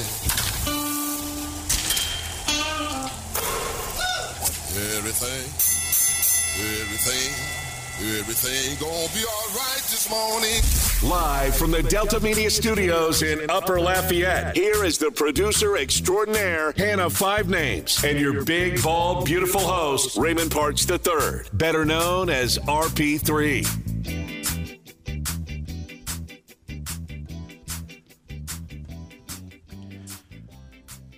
New Orleans Pelicans were winners last night as they took on the cover band known as the Golden State Warriors. They're at the Big Blender. Zion returned, and we'll recap it and talk about the start to the season for the Pelicans, which has been kind of up and down. When Ali Cassell joins us half an hour from right now here on RP3 and Company. Of course, we'd love to hear from you. You can always call the hotline, 337-706-0111. We've touched on a slew of different topics this morning here on RP3 and Company. We touched on Louisiana Raging Cajuns football. We've talked LSU football. We've talked, unfortunately, New Orleans Saints football. It has not been amazing. We also touched on a little World Cup action. This happened. Saudi Arabia stuns Messi and Argentina in the World Cup opener for both teams, beating Argentina 2-1. That's right. One of the faces, one of the greatest soccer players of all time, and Argentina was a betting line favorite, by the way, to win the whole thing. They lose to Saudi Arabia. That happened earlier this morning in the opening of the World Cup. Wow. That's a bit of a stunner. Not nearly as disappointing for a lot of soccer fans here stateside that got geared up and ready to go to cheer USA, USA as the Americans went up 1-0 on Wales yesterday, only to give up a late goal and to get a draw against Wales. And guess who the Americans have to face on Friday? England, a country that actually cares about soccer. Good luck. Good luck. Good luck, Team USA. As our friends and our next guest often says, woof. He is the host of the Meet Needs Coaches Show, which you can listen to every Wednesday night right here on The Game. He's also host of Poke Nation on television. And he's the man who covers the McNeese Cowboys, Cowgirls for the Lake Charles American Press. The award-winning reporter, columnist Jim Gazzolo joins us now. Jim, good morning to you, bud. How you doing, brother? 4 more years. 4 more. Oh, I'm sorry. I was just chanting how many times we're going to hear the hype of USA Soccer for nothing. I've heard it my entire lifetime, and yet not even a semifinal appearance. So this is the greatest team of all time, and we lost to a team that really isn't even a country. Oh, the saltiness already on full display, which I love. I absolutely love. All right, let's talk about something that's not salty. McNeese Cowboys, bud. They end the season, 3 straight wins, huge deal, huge accomplishment, rather, for Gary Goff in year number 1 to end with 4 wins, but it feels more than 4 wins, doesn't it? Because they won their final 3 games, building up some momentum for this offseason, which is going to be critical on the recruiting trail. What was your biggest takeaway from what you saw, not only on Saturday night inside the hole, but from what you saw from this team from the Southeastern game on? Really, from actually Nichols on, I thought they played well the last half of the year. And the difference to me is this group of seniors didn't quit, and the coaches didn't quit. And what I mean by that is they weren't looking for their next job. So these guys stayed in touch with their players. They kept them motivated to play hard, and they convinced them that there were better times, even the seniors. And they said to the seniors, hey, when we win a conference title, this senior class will get a ring from that team because of what you went through and what you stayed with the program. And that was we saw the difference. You and I saw the difference. Last year it was an ugly performance against Northwestern State. This year it was a solid, if not great, performance against Lamar. So, as I always say, is it helps with who you play. In the last 3 games, they played teams with a total of 5 wins. That helps, but you could also see a difference about halfway through the season where they figured out that they could run block and run block well. Yeah. And then the team no longer had to be dependent on inconsistent play at quarterback and inconsistent play at wide receiver. They're like, hey, you know what? We can run the football. This is what we are. This is what we're good at. And I credit Goff for kind of tweaking his offensive philosophy to, going to that style of football, which is not his forte, because he knew it would give his team the best chance to win ball games. Yeah, and I think that was it. And also, I think that people seem to forget that they opened with the number 4 team in FCS. Then they went to an FBS school. Then they played the number 7 team in FCS. And they actually played the number 22 team in FCS all during the early part of the season. So they had a really tough schedule and didn't handle it well. And I think the first part of the year, we saw him trying to implement his system. And the second part of the year, like you said, is he realized, I got to win some football games, and this is the way to do it. Just turn and hand the ball to Dante McMahon. Dante McMahon is more than likely going to earn first-team All-Southland Conference honors. He was the Southland's leading rusher. Probably will be a strong candidate for the Offensive Player of the Year. Yeah. They're going to have to replace him, but that type of success and the accolades that are going to come with him, that should help them on the recruiting trail getting another great running back or a few of them in this recruiting class. I know they want to improve wide receiver, but Goff and his staff are going to make sure to have to refill the coffers, so to speak, when it comes at running back, too. Yeah, well, they do get D'Angelo Durham back. He was granted an extra year of red shirt, and he had 136 yards his last game and had 200-yard games. So he could become that guy if he's totally healthy after the leg injury. But, yet, look, this is a team that you and I know. You could say all you want about 3 wins in a row. This team needs to get into the not so much the transfer portal, but I think the junior college to really flip this and get some junior college kids in here and continue to build from the recruiting class he had last year. The interesting thing to me is, though, when I talk about this earlier to somebody, they didn't really understand. This is a whole conference that needs to rebuild, not just McNeese. This conference went 12-28 out of conference. 3 teams didn't win a game out of conference. Northwestern State went 4-2 and was playing the last 2 weeks for the conference title and didn't win a non-conference game. So this is a conference that needs to rebuild if they want to think about putting multiple teams in the playoffs.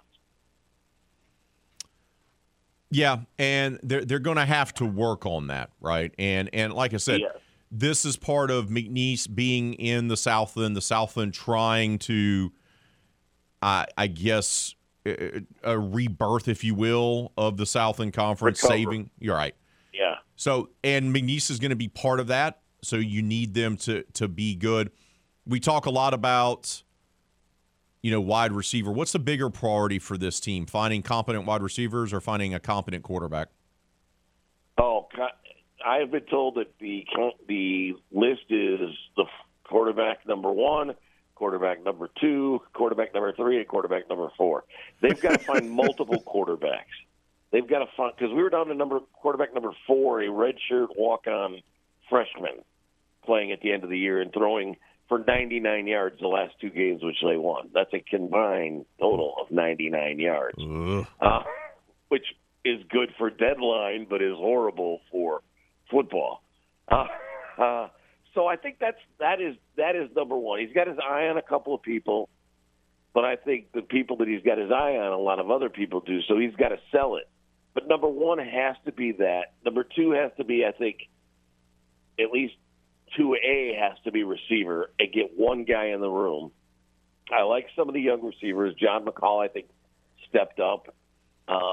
But also, he had to replace an entire secondary on the fly.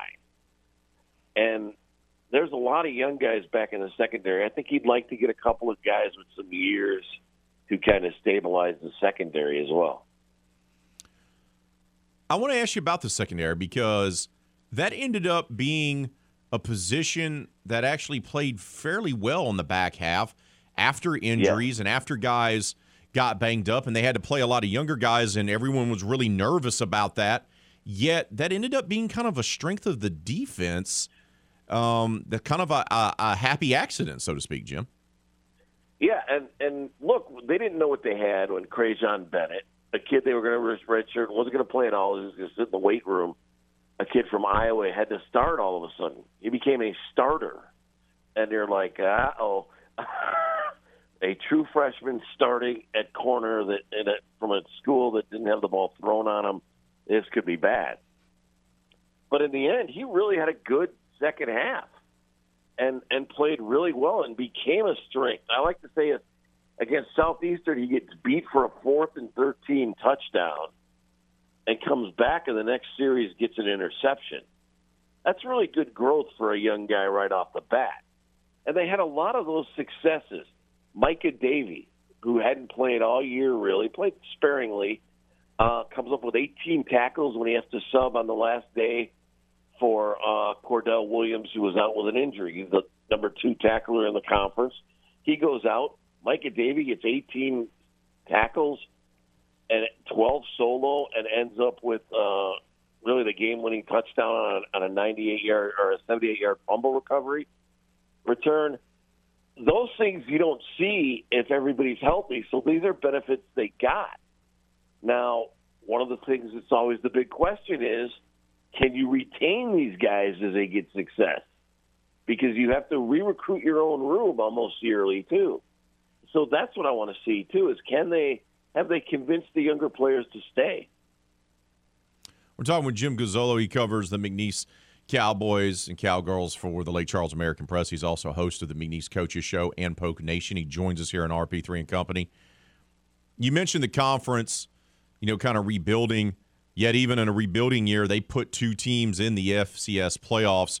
Incarnate Word is one of the national seeds. They got a first-round bye. They're the 7 seed. They'll play the winner of Furman and Elon in the second round. And then Southeastern Louisiana, they're playing on the road at Idaho in the opening round this weekend.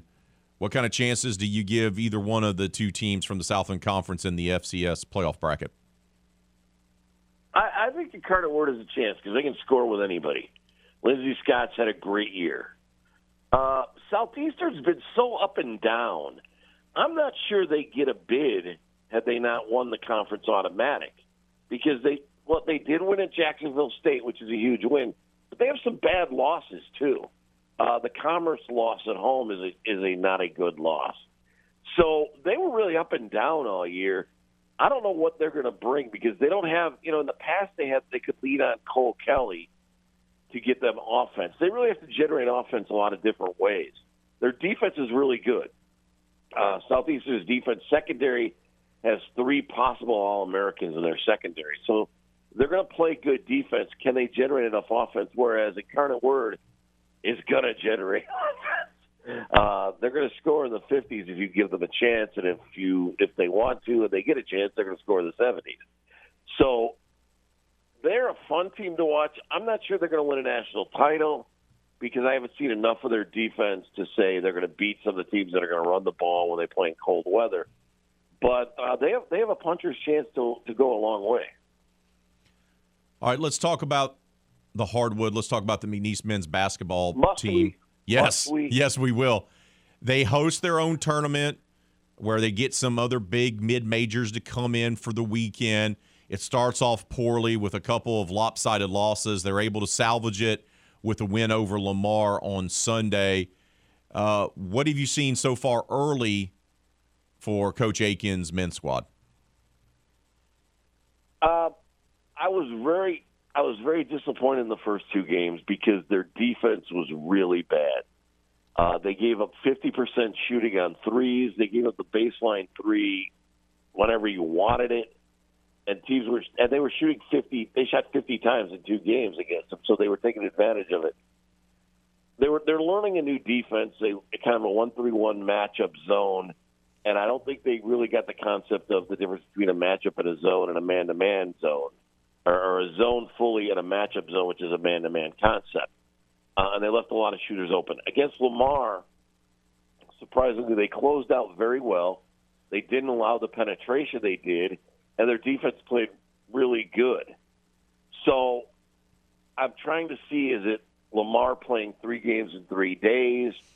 Is it McNeese learning its defense? They did make a couple of adjustments on the starting lineup, and Trey English was crazy. At one point in the game, he had 4 threes in a minute 12. They kind of took the game over. Can they sustain that and kind of get momentum from that? I think they're a pretty good basketball team missing a true point guard. And they have a couple of guys on the roster. One's hurt. If he comes back, it can kind of give them because all their point guards right now are shoot-first guys. And you need that guy that's going to be a distributor that gets people open, that kind of, like a quarterback, runs the offense. That's what's missing from them. But I thought their defense was much better. And they beat Lamar, which is a league team. So there you go. Could be a huge confidence booster for them. If you're going to win one, you might as well beat the neighborhood rival.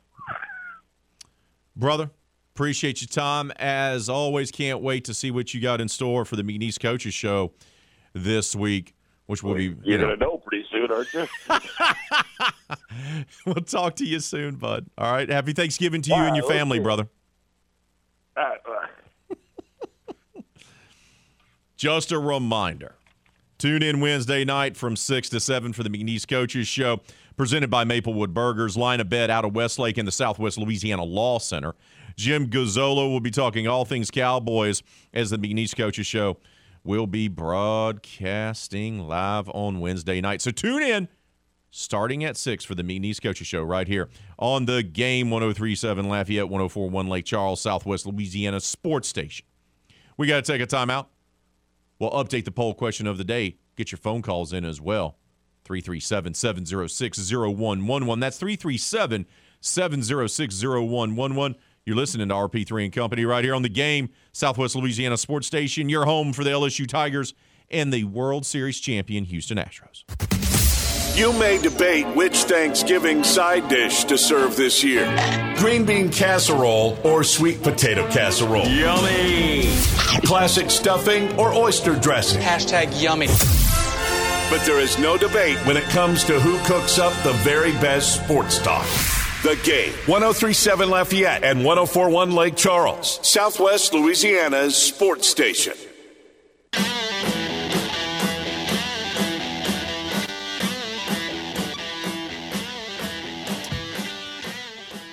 Oh, the World Cup is back, and you can watch thrilling action on Delta Media's Telemundo Lafayette free over the air on KLWB Channel 50.3 and Cox Channel 19 for our friends over in Lake Chuck. World Cup fans can watch on Telemundo Lake Charles free over the air on Channel 19.2 and on Suddenlink Channel 137. That's thrilling World Cup action courtesy of Delta Media. USA USA draw with Wales yesterday.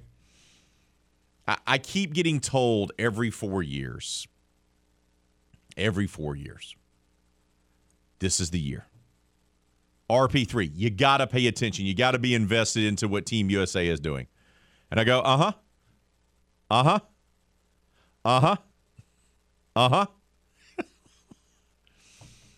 And I watched it yesterday, and I'm like, okay, all right, I'm feeling this.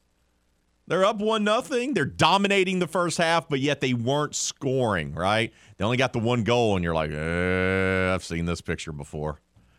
I know how this movie ends. And sure enough, they give up a late goal. They get a draw with Wales. And now they got to take on mighty England on Friday. Now, they'll get Iran on Tuesday, so they'll have an opportunity to get some points, maybe even get a win to move on from the group stage. But you needed to win right off the bat to put yourself in the driver's seat. Now you're going to need help. Every 4 years, I get sucked in by my soccer friends. Oh, this is the year. This is the year, dude. Bro, this is the year. We got this. Okay. You couldn't beat Wales. Like, Wales. But at least USA is not Argentina, who fell earlier this morning to Saudi Arabia 2-1. Messi, one of the world's best players,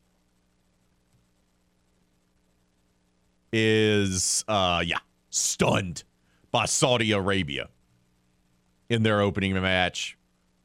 Now, they'll have an opportunity to kind of get back on track, but still, that has to be one of the biggest World Cup stunners of all time.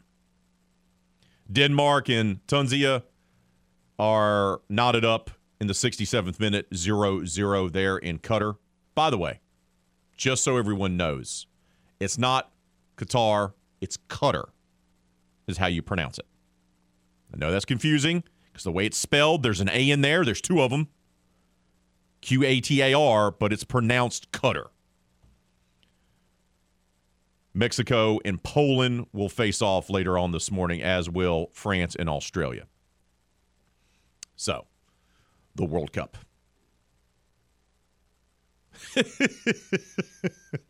Poll question of the day. Who deserves to be ranked number 5 in tonight's college football playoff rankings? Once again, it will be tonight. It'll be a television spectacle because, well, of course it needs to be. But who deserves to be ranked number 5 in tonight's college football playoff rankings? We know the top 4 will be Georgia, Ohio State, Michigan, TCU. Michigan, TCU, all survive scares. USC got to win over a top 20 ranked UCLA team. They'll face Notre Dame this week to wrap up their regular season. LSU wraps up their regular season against A&M. Both teams are headed to their conference championship game. So who's going to be number 5? Who deserves, rather, to be number 5? 73% of you say LSU, 25% say USC, 2% say Clemson. And Doug brought it up. Watch out. It's going to be interesting to see how they line it up this week. USC, LSU, Clemson. Where's Alabama going to be? Is Alabama still going to be ahead of Oregon, who's going to be playing for their conference championship, when Alabama isn't? If the rankings come out tonight and Oregon's behind Alabama, the Pac-12 has no chance of making the playoff except for USC. Plain and simple.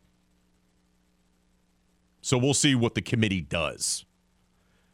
We had a spirited discussion yesterday with Jeff Palermo. He has far more faith in their abilities to do things the right way. I do not. Sorry. I just don't. Keep those votes coming on our poll question of the day. Leave your comments on Facebook and Twitter.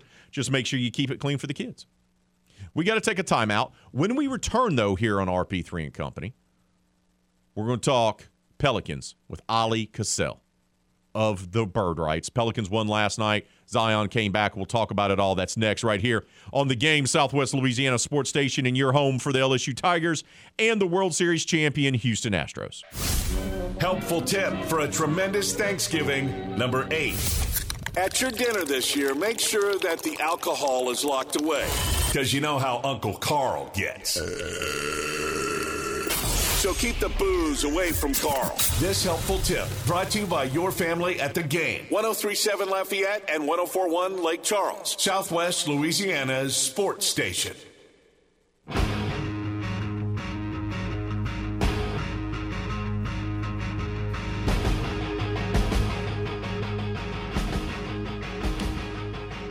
The New Orleans Pelicans had Zion Williamson back on the court. Limited action, but still had him return as they demolished the cover band that was whatever the Golden State Warriors threw out there last night, 128-83 at the Smoothie King Center. To recap it and to give his thoughts on the state of the Pelicans is the man in charge of the Bird Rights, our good friend Ali Cassell. Ali, good morning to you. Happy Thanksgiving to you and your family, bud. How you doing? Good morning, Raymond. Happy Thanksgiving week to you guys as well. Doing great. You saw the game last night, right? Yeah. So, look, I want to open it up with this, and this is a problem I believe the NBA has, where you're giving guys, all this time is off, and this really started with Greg Popovich in San Antonio, and it spread through the league like a virus, where guys are now taking multiple games off. Right, on back-to-backs. They're not playing on back-to-backs, especially if it's on a road trip. The NBA, I guess, is okay with this because it doesn't hurt their bottom line, even though it really kind of sucks for the fans in attendance, whether it's fans of the home team or the away team, where so many guys are taking nights off now in the NBA, where it wasn't that case 10 years ago. It is a problem, and it's a growing one. And I think the NBA is concerned. The problem is, how do you police it? Case in point, what we're talking about for folks that don't know is the Pelicans played the Golden State Warriors for a second time at home. And in both instances, basically, the Golden State Warriors B team was the only one that showed up. No Steph, no Clay, no Draymond, even though Andrew Wiggins. So obviously the competition was lesser, but more importantly, the fans, and there's a lot of fans that like away teams, but especially the Warriors. Antonio Daniels told me how there was this one child in the previous game a couple of weeks ago that he saw crying when it was announced over the speakers that there'd be no Steph. Obviously, that family didn't know that he wouldn't play ahead of time. Same thing happened yesterday where I had one friend who works at a hotel, witnessed a family of four from Destin come stay, expensive hotel, get 4 really nice seats, and they learned in front of him that, all these guys would be out. So obviously fans are getting affected, and you hear about it all the time if you listen to enough radio shows where they call in complaining about it. I don't know what the NBA can do about it. That's the problem, because first of all, that means you would have to police, like, say, all these injuries. Supposedly Steph Curry had some kind of sore elbow, Wiggins a sore foot.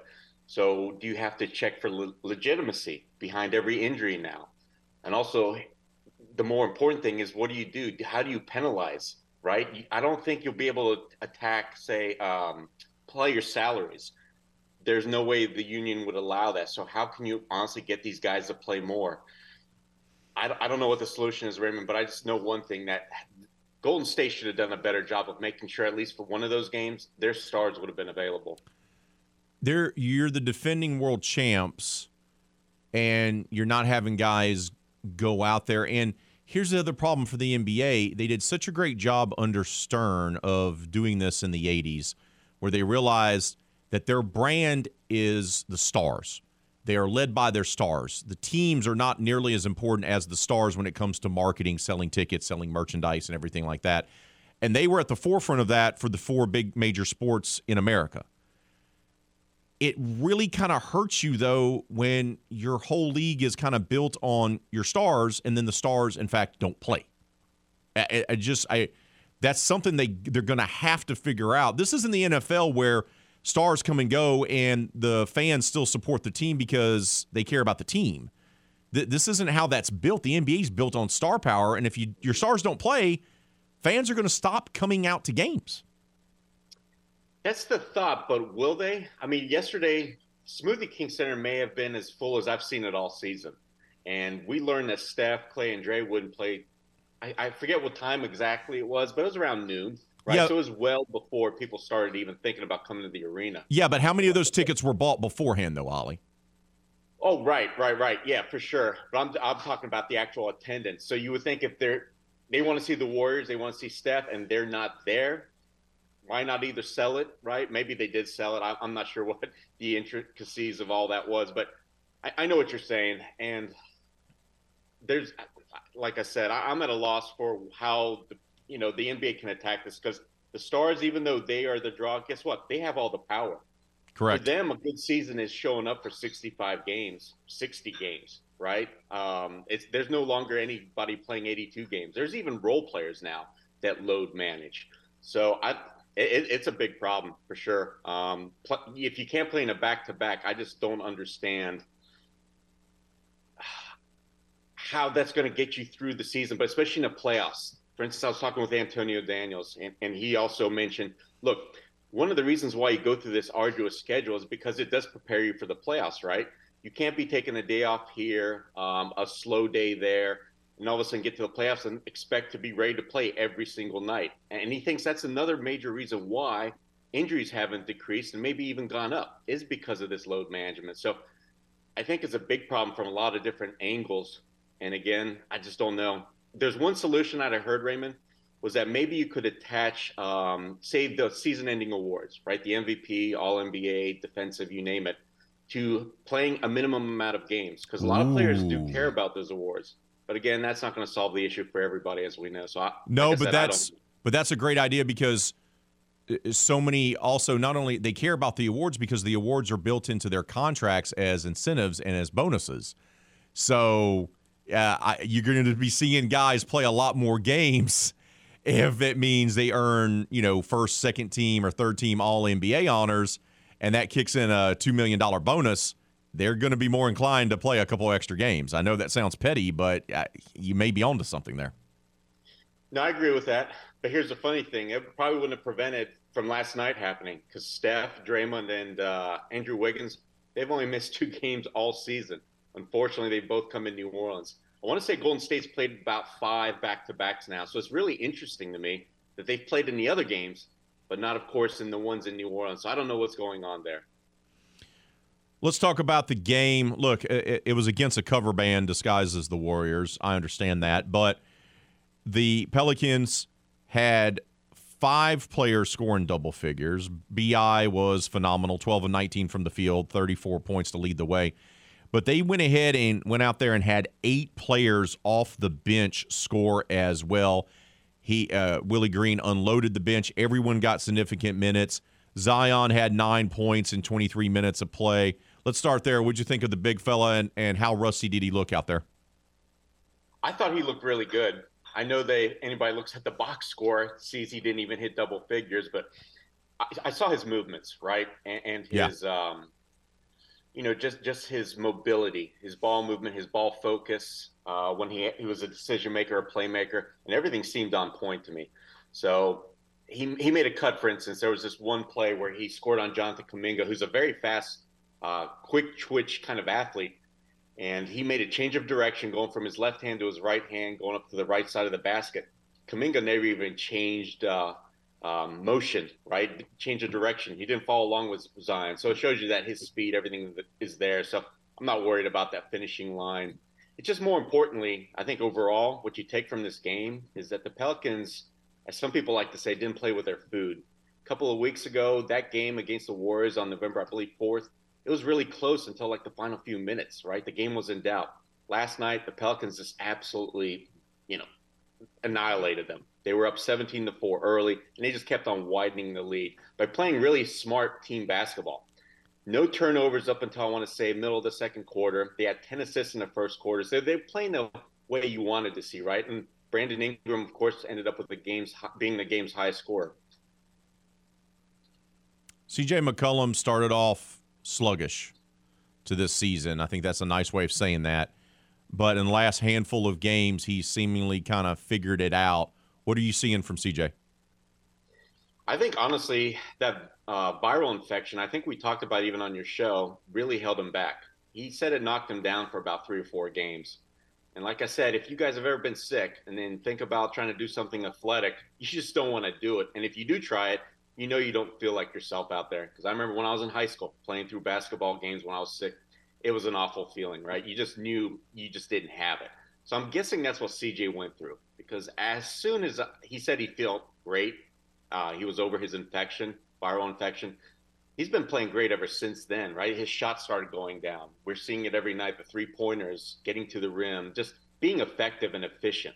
So I'm honestly writing it all off to that. Because before he got sick, Raymond, he wasn't shooting worlds, lights out type of performances, but he was still around 44% from the field. It was just that 4-game slump that really, those numbers, jumped out at you because they were so poor. And now he's past it. Three-point shooting has been an issue for this team. They seemingly have not had enough of it. And even though Trey did not play last night, they got a significant contribution from the three-point line. Both B.I. and C.J. hit 3 apiece, but really, Devontae Graham, I don't know where that came from. 6 of 11 from three-point range. Do you believe this team has enough three-point shooting to make a playoff run? I do. Especially if Devontae, say, doesn't get traded for somebody that doesn't shoot the three ball. Because I know they don't shoot that many in the game. They're trying to increase that, though. But look, what you look at is the efficiency, what they're doing with catch and shoots, because that's where, you can gain significant ground against opponents.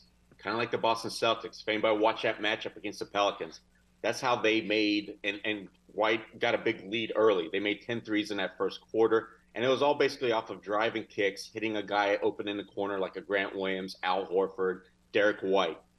The Pelicans kind of want to start playing more like that, and we're seeing evidence of that because they have the ability, right? It's not just Trey, not just CJ, but Brandon. He's been on fire to start the season from 3 after an off year last year. You mentioned Devontae. Jose Alvarado, much improved. Larry Nance and Jonas Valanciunas, they show you they can hit an open 3. I mean, they're shooting well over 40% from that part of the floor. So I think they've got enough. Whether it's, top 5, say, or something like that in the league is probably, highly questionable. We're only, 18 games in the season. But I like where they're at. They're much better than what we thought they'd be, right? So it looks like David Griffin relied on a lot of self-improvement, and that's what's happened so far. So hats off to him. Wrap it up with this, Ollie. They do extremely well on the 6-game homestand as they go 4-2 during that stretch. Now they have a little bit of a road trip. San Antonio on Wednesday. That's a very winnable game because the Spurs are absolutely trash. And then at Memphis, who they own for whatever reason, they just do. They match up really well with the Grizzlies. Then back home against an improved Oklahoma City team in Toronto to wrap up the month of November. How do you feel about this team right now after this homestand? Do you feel more confident in their abilities, or do you still have some question marks? I feel more confident because they went through that lull, right? Finish up that last, that 8 of 11 games to start the season, that kind of road trip, especially that last one, coming home on a back-to-back. Their first game of this homestand was Portland. And they just looked really slow and sluggish. You were wondering, was it, fatigue, or is it that this team just isn't as good as maybe we thought from their opening week? I think that reinforced in our minds this last, 10 days or so that they are the team we saw to start the season, right? I know that they bludgeoned the Warriors last night, but they've been generally good overall outside of that Portland game at home, outside of, that first quarter against Boston. And they've still been winning, right, when they've been short a man. I mean, Zion just missed 3 games. So they're still performing at a high level, right, scoring at least 115 points seemingly every night. And the defense is doing enough. So, yeah, I'm very positive about this team. And when you start looking at the numbers, right, the advanced stats, they really like the Pelicans. Like, they're a top 5 team in a lot of areas, offense, defense, a lot of other areas as well. So I think there's a lot to be hopeful for. And you're right, got to smack down these Spurs because they've just fallen off a cliff after getting off to a good start. And the Grizzlies, they're probably going to be without at least Desmond Bane and probably John Morant. So you got to get that one too. Ollie, appreciate your time as always. Happy Thanksgiving to you and yours, my friend. Enjoy the holiday and enjoy this week's slate of games. We'll talk to you next week, bud. Absolutely. You too, Raymond. Take care. Have a good, safe holidays as well. Hey, just a reminder that Lyle Lovett and his acoustic group are coming to the Hyman Performing Arts Center on Friday, February 24th. You won't want to miss this incredible night of live music. Tickets are currently on sale, and you can get your tickets at Ticketmaster.com. Once again, get your tickets today at Ticketmaster.com to see Lyle Lovett and his acoustic group at the Hyman Performing Arts Center on Friday, February 24th. We had to take a timeout. We'll wrap up today's show, finalize the poll question of the day, and get you set up for Kevin Foote and Footnotes. That's all coming up next right here on The Game, Southwest Louisiana Sports Station, and your home for the LSU Tigers in Houston.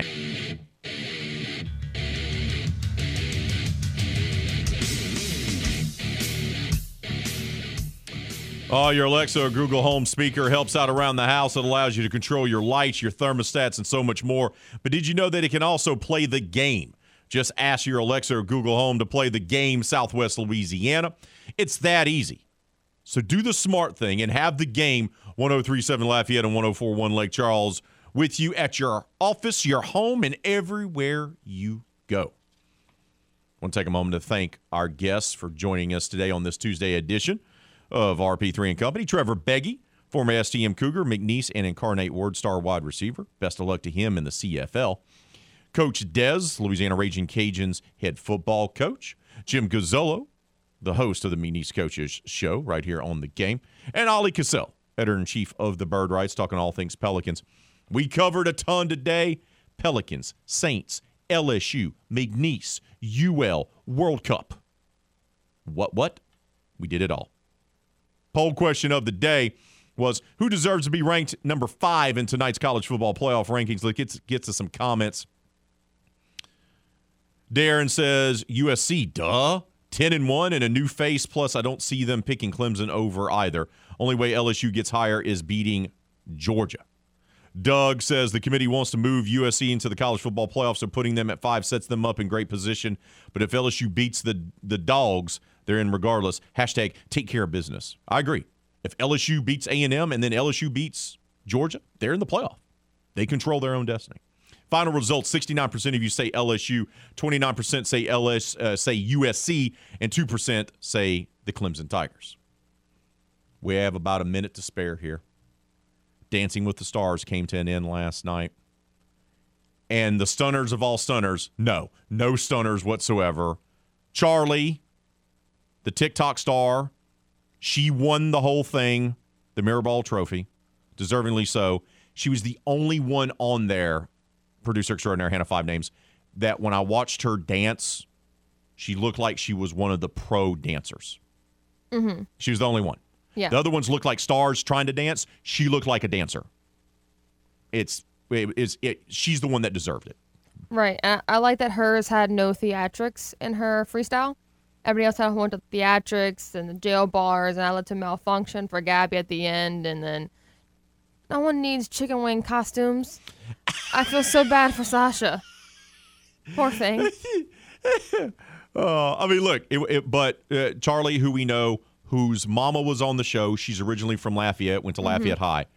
So, but the TikTok sensation fell back in love with dancing. She was paired up with Mark Ballas. He won his 3rd Mirrorball, now the 2nd most of all time. It was also the send-off to Cheryl Burke. I said it, though. She going to be the new judge? I'm thinking so. I'm kind of believing what you're saying. Also, it was Len's last judging day. That's right. Since the beginning. So, Dancing with the Stars comes to an end. I can't wait until season 32 pops up in like 3 months. Oh, that's going to do it for us on this Tuesday edition of RP3 and Company. Appreciate you making us part of your morning. Coming up, Kevin Foote in Footnotes, though, right here on The Game. But until tomorrow, be safe out there, be kind to one another. Kevin's up next, right here on The Game, Southwest Louisiana Sports Station, and your home for the LSU Tigers and the World Series champion, Houston Astros.